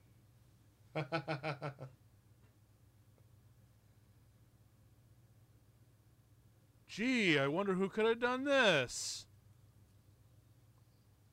Oh yeah, here we go. He's having his flashback. The nude shot. So yeah, here's the fun part. When he came around the corner for one of those scenes where he's being filmed naked, there's Bryan Singer's mom and most of the female crew with dollar bills to throw at him. That's awesome. That's great stuff. That is the behind the scenes stuff you gotta love. I can just imagine. Oh, more bubbling shampoo. I love how much shampoo is used in this movie. That's some adamantium soup right there. But no, yeah, I can just imagine when fucking Hugh Jackman just rounds the corner with all those ladies, and he just kind of looks at like around, and he's like, "All right, who's the wise guy? Who's?" Motherfucker. This scene would never happen in a movie these days anywhere ever. Can you imagine the male protagonist beating up a woman and winning? Yeah. Although this shit right here with the nails, And I'm this not is meaning that to be cool. like a negative commentary. I'm not upset about it or anything like that or offended. I just think it's funny to note. Well, but that's just it. I mean, he does. Is an established antagonist of his, right. from the comics. So, Which sucks that what they really should have done is like make her a character. right? For Yeah. real. I mean, it's not hard to make the leap. You know, oh, she's that actual character, and she volunteered for this because she wanted revenge on him. Right. Yeah, and it wouldn't, like, you know what I mean? And maybe they just don't kill her at the end type of a thing. Yeah. You know, it'd be just enough that you could retell it, but instead they make her like another Sabretooth in the last one because he, you know, Yeah. Right. he didn't speak. Or he But barely they did. needed to give a powered minion to Stryker, so here you go. Right. Although this sequence where the CG where she heals and just kind of eyeballs, like this is actually legit cool. Especially the way she pulls. Oh god, that's Wolverine pulling out. So wrong. Not gonna lie though, this fight is fucking cool. Even though it's a little bit corny by today's standard. Oh, I love that where she just like rapid claws at his back. That's fucking cool. Yup.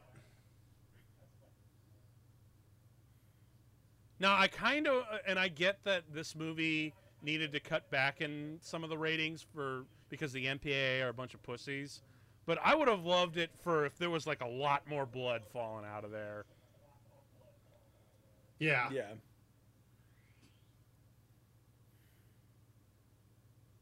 Not dead.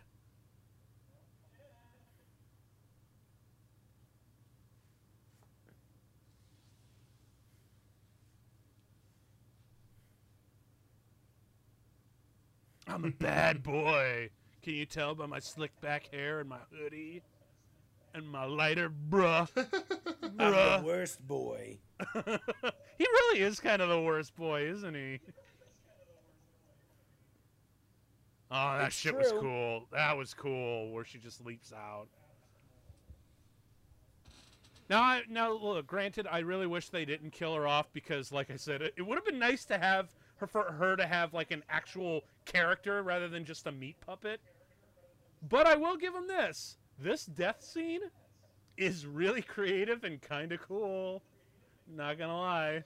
Oh, dude, and the sound design with it at the end there is Oh perfect. yeah, it really is cool. Where she just like clunks at the end because she's completely filled up with metal. Yeah, and like exactly, like she sounds like a chunk of metal hitting the bottom of the tank. So, It's yeah, awesome. it's so awesome. I hear thunk. Oh, That's so cool. That's cool. But yeah, as cool as that death was, yeah, I'm still kind of with you, man. Like, really wish they gave her a little bit more of a character, because Lady Deathstrike's kind of pimp in the comics. And I think that's the problem with a lot of the X-Men, just the format itself, is because, you know, because there are so many characters and so many arcs to juggle, it's really hard to do X-Men as a movie, but it's way easier to do it as a television series.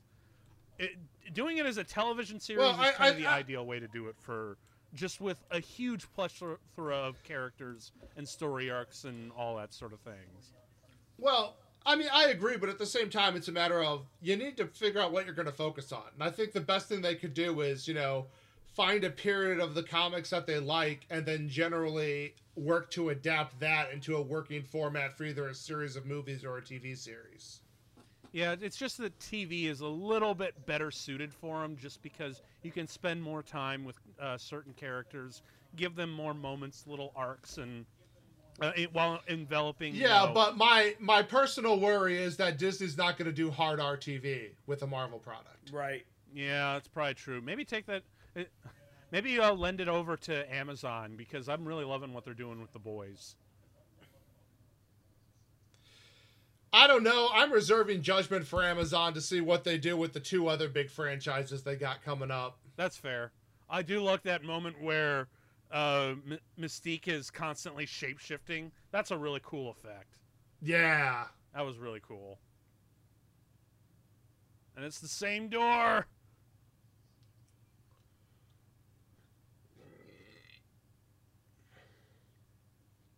Man, the sound design is a lot better than I remember, actually.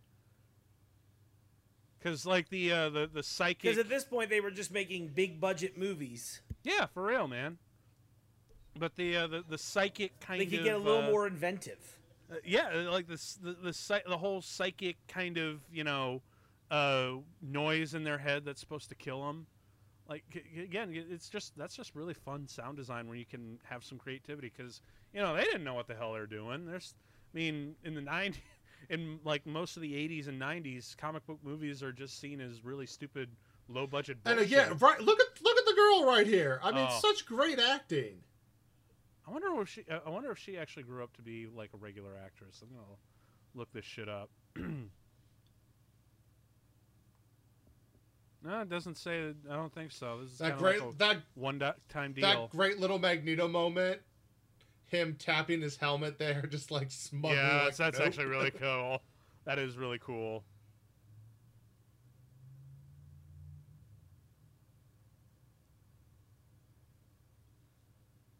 I just want Magneto to ask everybody if they have too much iron in their blood repeatedly.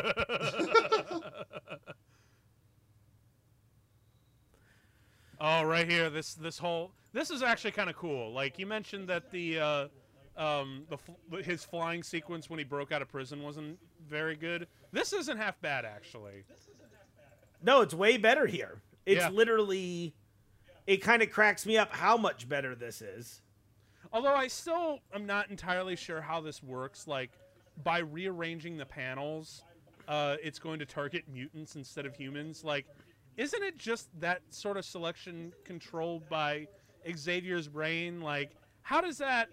I don't know. But movie bullshit. Moving on. It's what did we call it earlier? It's movie bullshit. Yeah, basically. And it looks I cool. think the normal Cerebro allows him to see like the theory they're going with is normal Cerebro. He can access every mind, so they had to modify it so that he's only accessing certain minds, so that the other ones don't die. Even better. So that's why that's why they use the panels as an explanation for like how do we specify that this is why it's only working on certain groups now. I gotcha. Okay. I can get into that.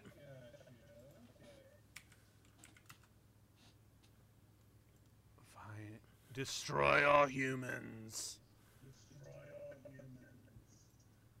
Hey, babe, you want to destroy all humans?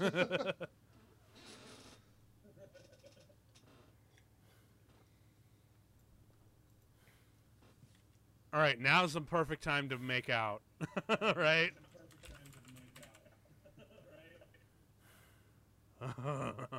How's it feel having my hooks penetrate you?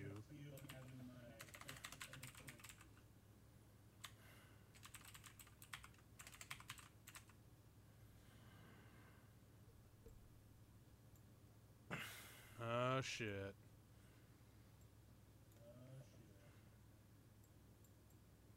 Yeah, well, it's really shitty because this kind, when we were watching, when X-Men 2 came out, this kind of shit was actually kind of interesting. And you're like, oh man, I would like to see it in a Wolverine Origins movie, like the whole backstory and the whole 9 yards, where you get to see him fight from the Civil War to World War I and II in Vietnam.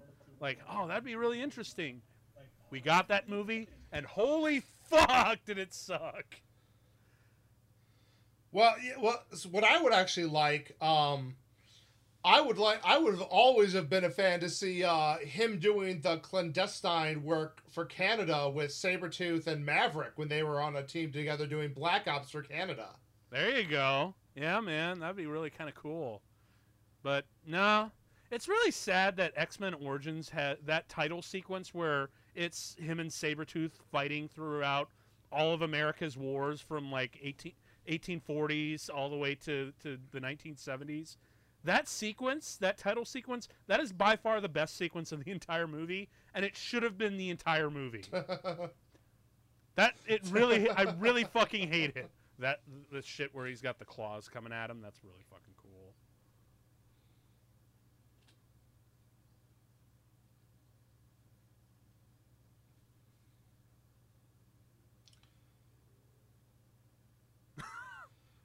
I don't know, man. I mean, it's not that far what you were doing to the kids earlier. I love how but I love that, they show just how quickly he tied him up. So that's like, yeah, that's a really lazy tie-up. It's no surprise he gets out. Duh. I guess that kind of ties into, having a stupid Wolverine, Mark. He may not be, he may be pretty, but at least he's stupid. That's true. He's a himbo.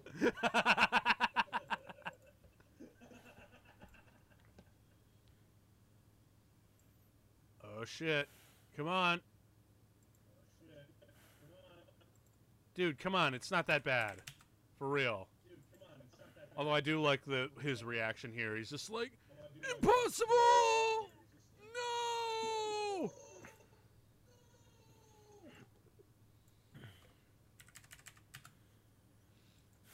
But yeah, Mark, I'm sorry. I really like this version of Cerebro better because you can really feel the scale of it here on out. And in the earlier one, you could only see so many people at one shot.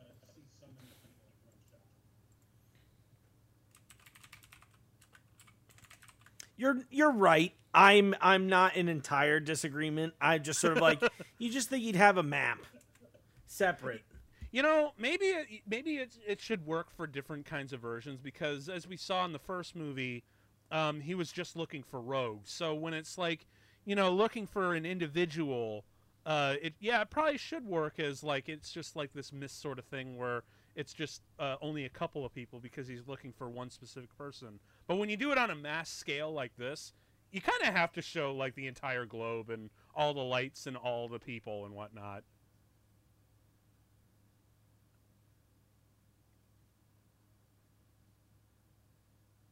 You're not wrong. Oh, this is, yeah. By the way, though, how hilarious would it have been if, like, they teleported inside, like, into Jason. Oh. Into the mind control guy. Just, like, splat! Like, that's it. Like, they get spliced and shit. Like, well, we saved the day, but damn! I wonder if that's ever has that ever been like a thing with Nightcrawler in the comics where he accidentally teleports into a person and they get spliced? I mean, not that I've so. seen, but I wouldn't be surprised if they use it at some point. Yeah. Man, I feel like they're always warning us that could happen, and then it never does. Man, I want to see that happen. Yeah, I mean, I read X-Men comics pretty consistently until about roughly 8 years ago, so I'm not really up on what they've been doing since. Sure. Man, can you just imagine getting like David Cronenberg to direct that sequence?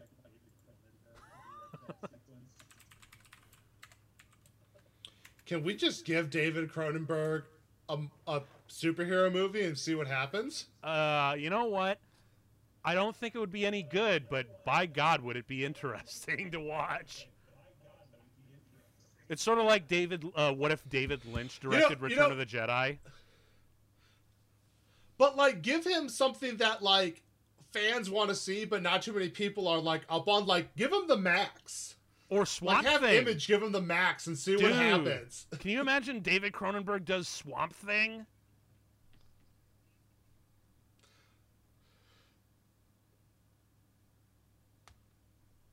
Yeah, I mean, that'd be a thing.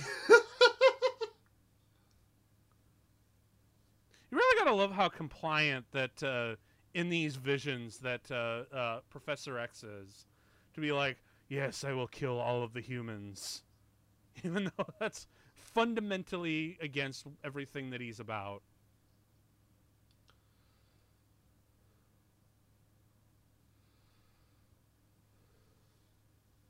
You would think instead of that being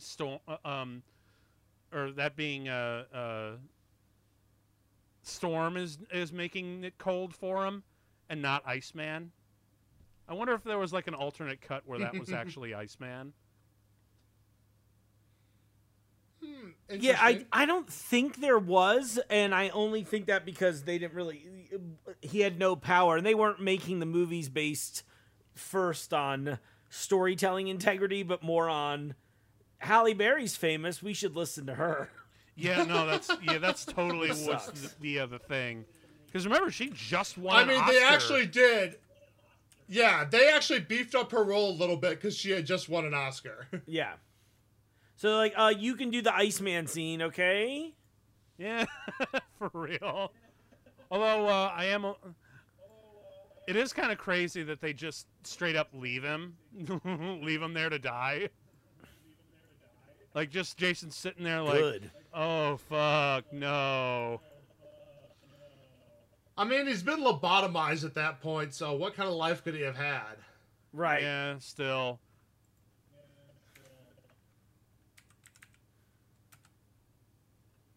Quick, in the Jeep.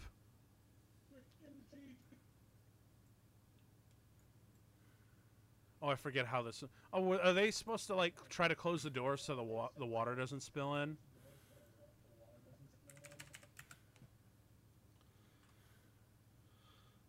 Come on! You gotta love how just scratching it with the claws automatically closes the door and doesn't permanently lock it and keep it open. That's the best part of movies. Oh yeah, for real, man. Sometimes bullshit in movies is weirdly like glue.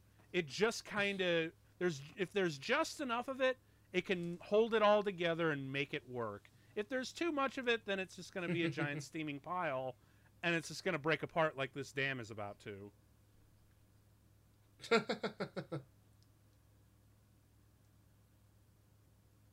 Oh, yeah, you gotta love it when X-Men movies went on location and weren't completely limited to green screens. Yeah, because this was, like, actually right after Episode 2, when George Lucas started doing literally everything in a vacuum and all digitally. Because I always think of, like, Revenge of the Sith and Episode 2 as important grand experiment in failures of visual effects where you should really never shoot that much on a green screen. Well, I mean, I don't think the visual problems of Episode 2 get looked at very often because of the writing problems of Episode 2. That's very fair. Yeah. Oh, Rogue. I counted. There's not a sentence in that movie over 13 words. Oh, That's man. hysterical. That's actually really fucking funny.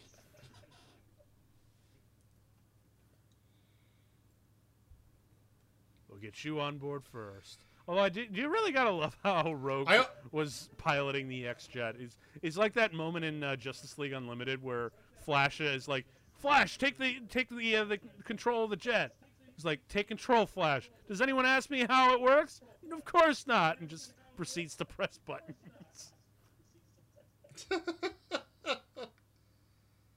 It's all good. It's all good.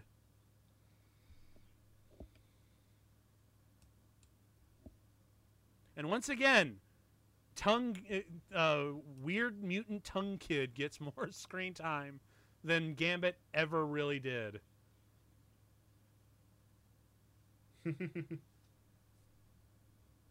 That's all you really needed was Tongue Kid. He could have saved the whole movie.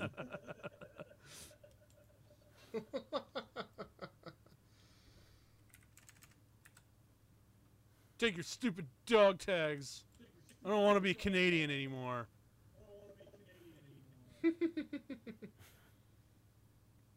Which is fun. So funny because Hugh Jackman's Australian.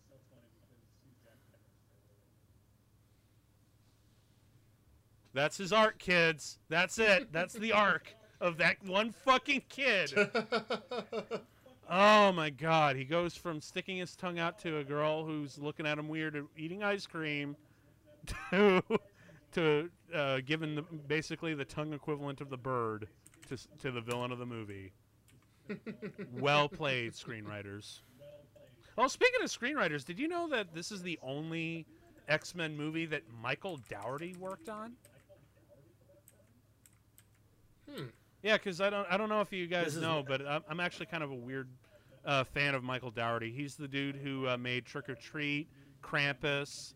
He also did Godzilla King of the Monsters.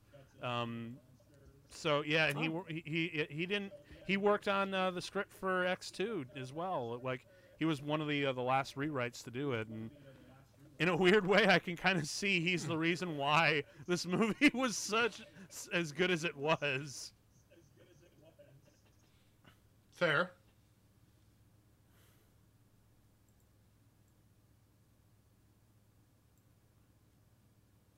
Oh shit. We get into early glimpse into the Phoenix. Man, I really wonder if that was Show me your wet phoenix. I really wonder if that dam breaking was actually a model. Cuz I bet it is. It probably was. I think it was actually. I just miss really good model work in movies nowadays because it's almost never done anymore, especially in big, Hollywood tentpole movies like this. Hmm.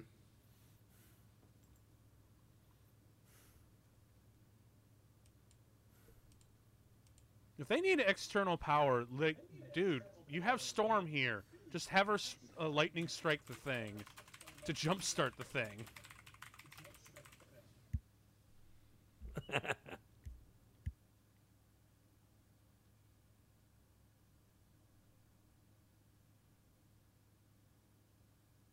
So now the engines work because she's remotely controlling it?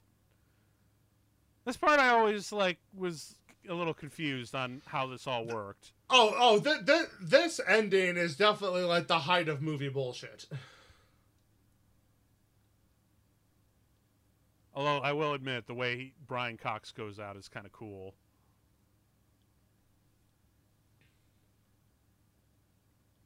So she wasn't able to stop one missile earlier in the movie, but now she's able to stop a goddamn tidal wave and lift the ship out of the way. No, she was able to stop one missile, not two missiles. That was. Oh my god, I'm sorry. This is just One missile is theoretically possible. 2 missiles is crazy. Also, she's even blocking Nightcrawler's ability to teleport. Like, dude, what? Where was your superpower 5 minutes ago? And she's taking over Xavier's mind. All at once, man. Xavier's mind. Xavier's mind taking over Nightcrawler's ability to teleport, holding back a tidal wave, driving the X-Jet, all at once. Like, okay, wait a second. Hold on. Like, I get that, this is basically her, starting the Phoenix shit here, like, as you can see, with, like, the weird flame effects.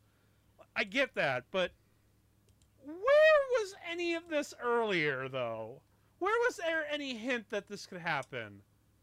Because I get it. They want, they want to kill her off for emotional effect and, to resurrect her to do the Phoenix Saga. Like, I get where they're going with it, but I'm sorry. It's just a little, and no. Also, you gotta really love James Marsden's acting. Give the kid a moment to really act. Now, when the day you get to have your like a hardcore, like intense crying scene, Mark, I cannot wait to just be on set and just watch gleefully in the corner. Tim. What? You should be the guy spraying him with the shit that makes him cry. I'll bring That's what we need. I'll bring some a little bit of salt water onion juice. Onion juice, one of my favorite products. Oh yeah, good on the skin, horrible in the eyes.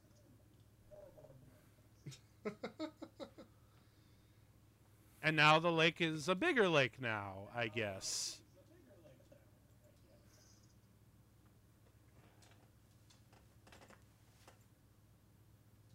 Yeah, that whole thing where the entire human race was attacked psychically by an unknown force. Like, yeah, you would think they would have addressed this a little bit sooner. But There's no time for that, man. I guess that's true. We gotta wait until the morning to address this because ratings, right?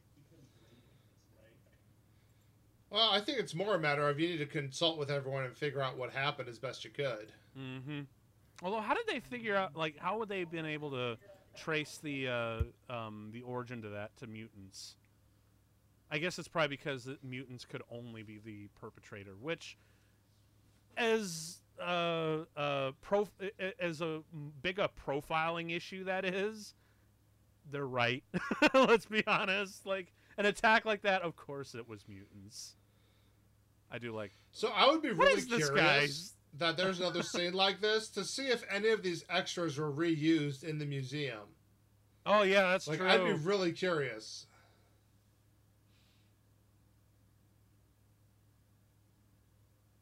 You know, I'm sorry, I hate, like, every time they cut to that one dude applying the lip balm, it just takes the intimidation factor out of this scene tenfold. Also, speaking of intimidating, if you're here to present a message of peace, are you going to do it in the dark in a bleak thunderstorm? Along with the dude that tried to kill him? What kind of... I honestly think that Professor Xavier here just really sucks at diplomacy, which is why there's constantly a big conflicts going on in these movies. Professor Xavier, he's got great intentions. Horrible presentation.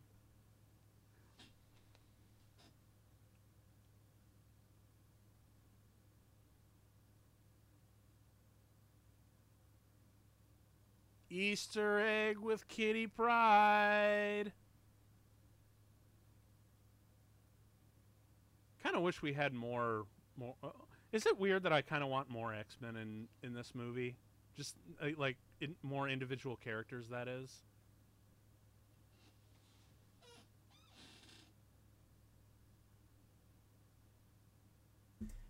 Yeah, just a little bit, but it's okay.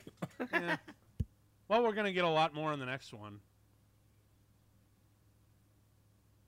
Yeah, I think it'll be... I'll be curious to see how they handle that in the future. I'm excited, though. Mm-hmm. You still gonna, like, push that hashtag of ugly Wolverine?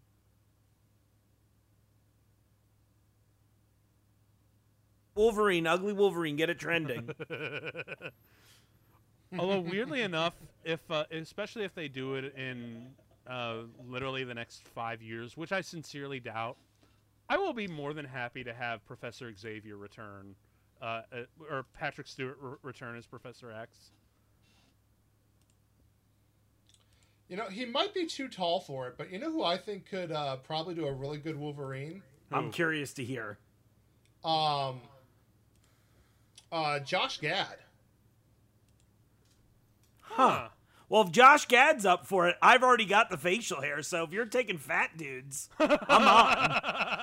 Well, hey, look, all I'm saying is if they can get freaking what's-his-face into shape, oh, like Chris Pratt? they got Chris Pratt into shape. If they got Chris Pratt into shape, I mean, you can get anyone into shape. Give him 6 months. Yeah. That's fair. That's why I hired a trainer recently. Get a trainer and a nutritionist.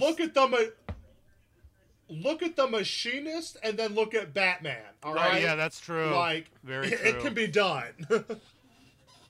Who would you have though in like future? Because it's probably going to be not for like another 6 or 7 years before we get an X-Men in like the MCU or whatnot.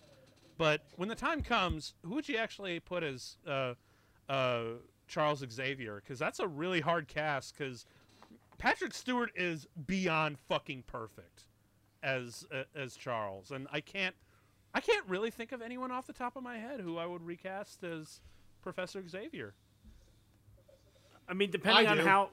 a lot of it comes down to how main of a character do they want Xavier to be in these? Is Xavier just going to be the guy they talk about in the background? Because if that's the case, they should just make Xavier never played by an actor. He should just be like the silhouette of like Jack Kirby or some shit like that, and then that way you don't ever have to worry about casting him again. Depending on the time, I don't hate James McAvoy right now. That wouldn't be bad. You know, I don't mind him in the role if they're gonna go with a younger version. However, if you want to go older, here's my hot take: Stanley Tucci. Oh, that would fucking rule, dude. Ooh, actually, that's a pretty good one. Not gonna lie, Stanley Tucci. I like along those lines, and he looks sort of similar. How about Mark Strong? Oh, that's not a bad choice either. Man, oh, dude, the casting possibilities for just future Marvel endeavors, because it's gonna be to the point where literally you could throw a rock at any actor in Hollywood, and they'll be involved somehow with the Marvel Cinematic Universe in some way. Right. I mean, I just found. Did you guys see the Loki trailer that dropped not long ago? And now Owen Wilson is in these damn things. Right. Yeah, for real. It's like there's literally got every single actor in Hollywood at one point or another is going to be in a goddamn Marvel movie. I swear. If they can get Werner Herzog in Star Wars, who can't Marvel get? For real.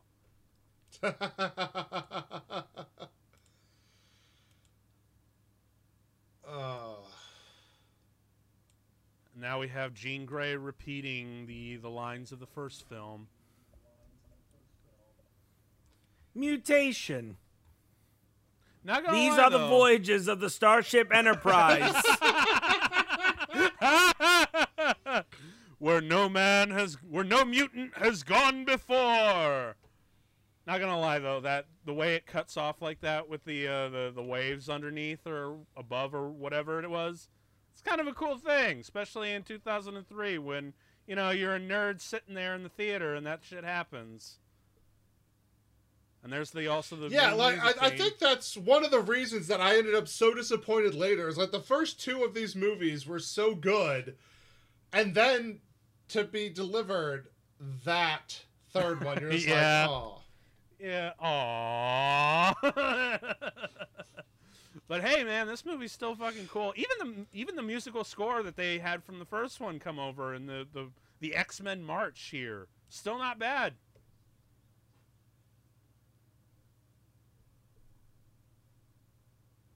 But otherwise, how this the score in this one was a lot better than the first one for sure. Oh yeah, dude.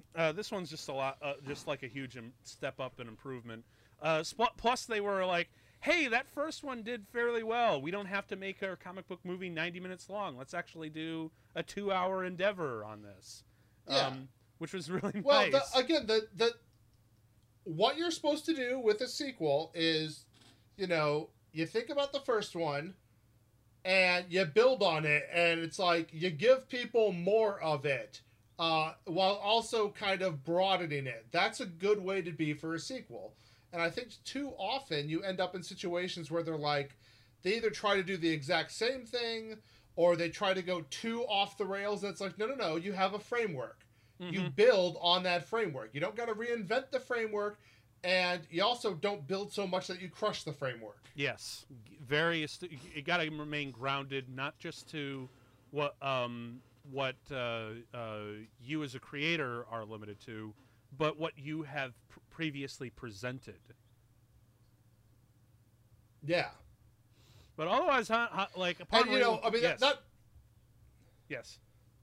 I was gonna say, things that they definitely shied away from at this point, though, because of, we're making comic book movies and we have to see if this is gonna work, that obviously they can get away with now. Like, I love the fact that you get the colorful costumes and stuff now in the Marvel Cinematic Universe.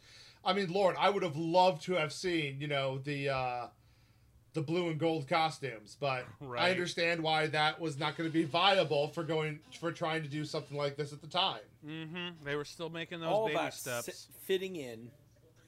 Even those things did not fit well with the actors. But yeah, man, how does this movie hold up like all these years later, especially for you two X fans who literally saw this in the theater and felt the hype as it came out? I loved it still. I mean, I think it still works. I actually think this movie holds up better for me than Sam Raimi's Spider-Man 2. Whoa, really? Yeah. Wow. Honestly, I think I would have to agree. Don't be wrong. I still love Spider-Man 2, but I would almost argue that for straight sequels, this Sam Raimi's Spider-Man, I think the only other like second movie, in my opinion, that Marvel's done that really holds up as time keeps going on is Winter Soldier. Not to say the other ones are bad, but I'm like, if you want to talk about high watermarks, I agree. second Captain America, second X-Men, second original Spider-Man. Like, those are really high watermarks for Marvel sequels. Oh, totally, Totally dude. agree with that, dude. And you know what's it's so Totally fucking, agree with that. It's so fucking funny because, you know, on our first couple episodes, like, hey, Mark, what's your favorite Marvel movie in the MCU? And you said straight up, Captain America, Winter Soldier. And then we're like, okay, well, we're going to do one outside the MCU. What's one of my favorite non-MCU movies? Spider-Man 2. How fucking funny is that? Yeah. Great minds think Well, alike, motherfucker. I have had to fight with people because don't get me wrong. I mean, obviously, I love Marvel movies like, you know, True Believer. I've told Tim this before, but like my friends got to pick my Xbox name. They made my Xbox name A Fanboy.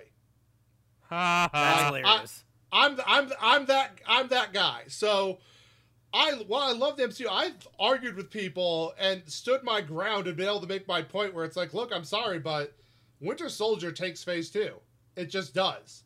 Yeah. Like, you may enjoy Guardians, but like what Winter Soldier does and how it takes everything to a different level and expands on things and actually deepens the lore and moves things in different directions while doing it effectively, comprehensively, and with an awesome story, you can't touch that. Yeah, no, for real. Honestly, Winter Soldier is probably aged by far the best, especially not just in what the pantheon of movies that they've released, but just in Phase 2 in general, because, you know, Guardians was so cool. Yeah, Guardians has a closer place in my heart, really. But Winter Soldier is just obviously a little bit better, you know, in that regard.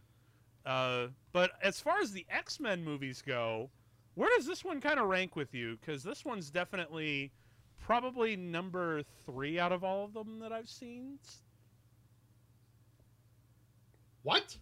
Yeah, that's crazy. This is number 1 for me. Yeah, exactly. Really? This is number 1. What do you put above this? If I was going to give you guys Logan, my I'm top sorry. 3, it'd be X2, First Class, and X1. You know, I would agree with you. That's definitely my top 3. I don't know. I might transpose the 2 and 3, I figured. Yeah. But beyond that, like, I have the exact same top 3. The only reason, you know what? I probably actually, upon like thinking back of all my X-Men movies, as I like, you know, mentally go back through all the files, I'm probably gonna say, you know, this one is number 2 for me, and Logan is number 1. But that's just because I'm a much bigger cinephile than I am an X-Men fan. So, to me, that's just how my mind works. Like, because Logan is a lot more. I mean, I will say this. Yeah. I have been burned so much by what they have done with the X-Men in cinema that a lot of times, like, there's definitely some I haven't even bothered going to the theater for. So that should tell you something. Like, someone who grew up loving the comics, like, I literally spent my pre-driving early teen years saving up money from doing chores and allowances to go buy X-Men First Appearances. Yeah. Like, I'm a huge X-Men fan, and for them to handle it so poorly that someone like me is like, I don't even care to see it in the theater anymore. Yeah. That's bad. Yeah. I certainly felt that way when the reviews came out for Origins. Like, yikes. I mean, I saw some of them and I'm like, oh, maybe I should skip this one because I think that came out just a couple of years after I saw Spider-Man 3 in the theater. Because I was so pumped, like, oh, Spider-Man 2 was amazing. Spider-Man 3 is coming out. Oh, it's going to be amazing. It's going to be awesome. I walked out of the theater. I literally turned to my mom because I was in, like, middle school at that time. And I literally turned to my mom after walking out of that movie. I'm like, yo, Ma, that sucked. Like, straight up, just went, that sucked. That was the first time I was properly disappointed at the movie theater. So, yeah, it's a little bit different. But then again, like I said, I'm just not as big of an X-Men fan as you two are. So, yeah. But I can totally see why this would be like the peak of X-Men movies for you guys. Yeah. Well, and again, I think it's a lot of it is subjective to time. I obviously I really love comics, but had I first been getting into comics, a decade later than when I was, I love the Ultimate Comic line and all that stuff, but that probably would have been my go-to and my real like connection thing. Whereas because of the time when I was getting into comics, it really was like that amazing time where you had, X-Men and Uncanny X-Men and X-Force happening, all those wonderful books at just the right time with these very colorful, creative characters and stories written that were just very complex and deep characterization. So it's like, that's why I ended up with such a love for this particular comic franchise. And thankfully, because of the success of things like the cartoon show and comics and stuff, we got movies like this to kind of help kick things off, and I'm so glad. Yeah. Good shit, man. Well said. Mark, is there anything you want to add after seeing this and thinking about this in retrospect for everyone? I'll just say this as some of my closing thoughts on the show. The reason this holds up better for me over Spider-Man 2 is that it overall captures the spirit better in a lot of regards. Spider-Man 2, I think, gets so much love because Alfred Molina is, like, incredible in it. Yeah. But in my opinion, that's, like, the high point of the whole movie. I think most of the romance subplot sucks. I think there's a lot of bad in the Sam Raimi Spider-Man movies that we're just kind of, we gloss over because of nostalgia. To me, this one just sort of holds up better. It's like the tone is right. It feels way more like a modern movie, if that makes sense. Like, I would really wager that when they go back to the proverbial block at the Marvel Studios, at least in like 2008 when they were really gearing up, they were looking at movies like X-Men, X-Men 2. They were looking at Spider-Man and Spider-Man 2 and how the audiences reacted to it. But I just think this holds up so well. Like, I guess my point about X2 is that it's like, maybe doesn't have quite as many highs as Spider-Man 2 does, right? Like, Brian Cox is close, but if I gave Alfred Molina a 10, I'd give Brian Cox a 9, right? Yeah. So, but it's like, because... Go ahead.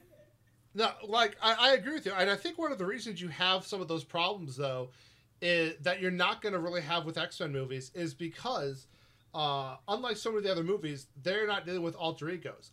So the same problem I have with a lot of the Spider-Man stuff is a problem I have with Batman stuff.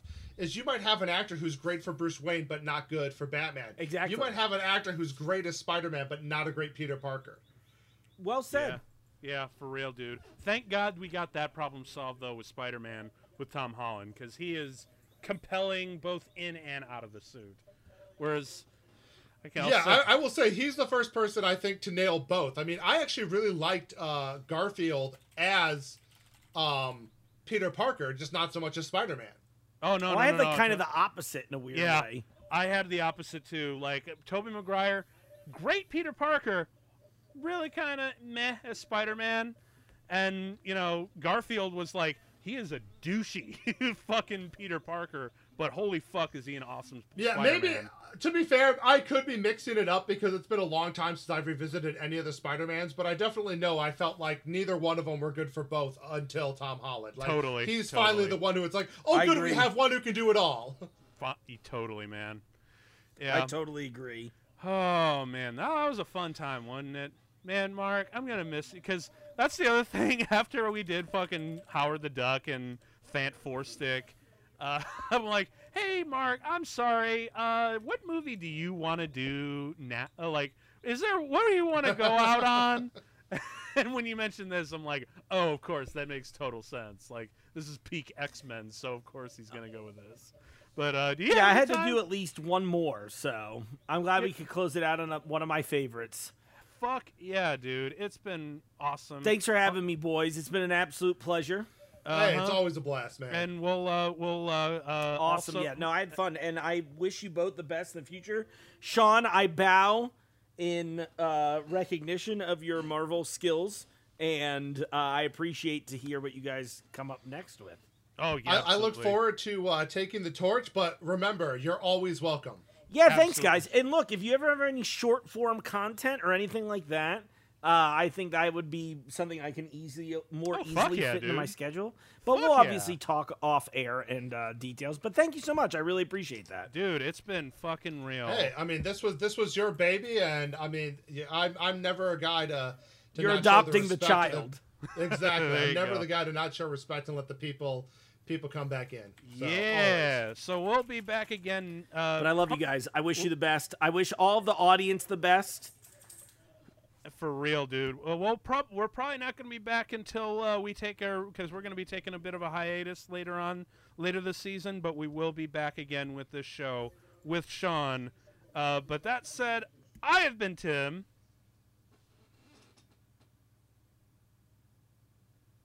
I've been Sean. And I've been Mark. And I've you- been missed by the audience. For real. You'll never have to watch a movie alone again. Peace.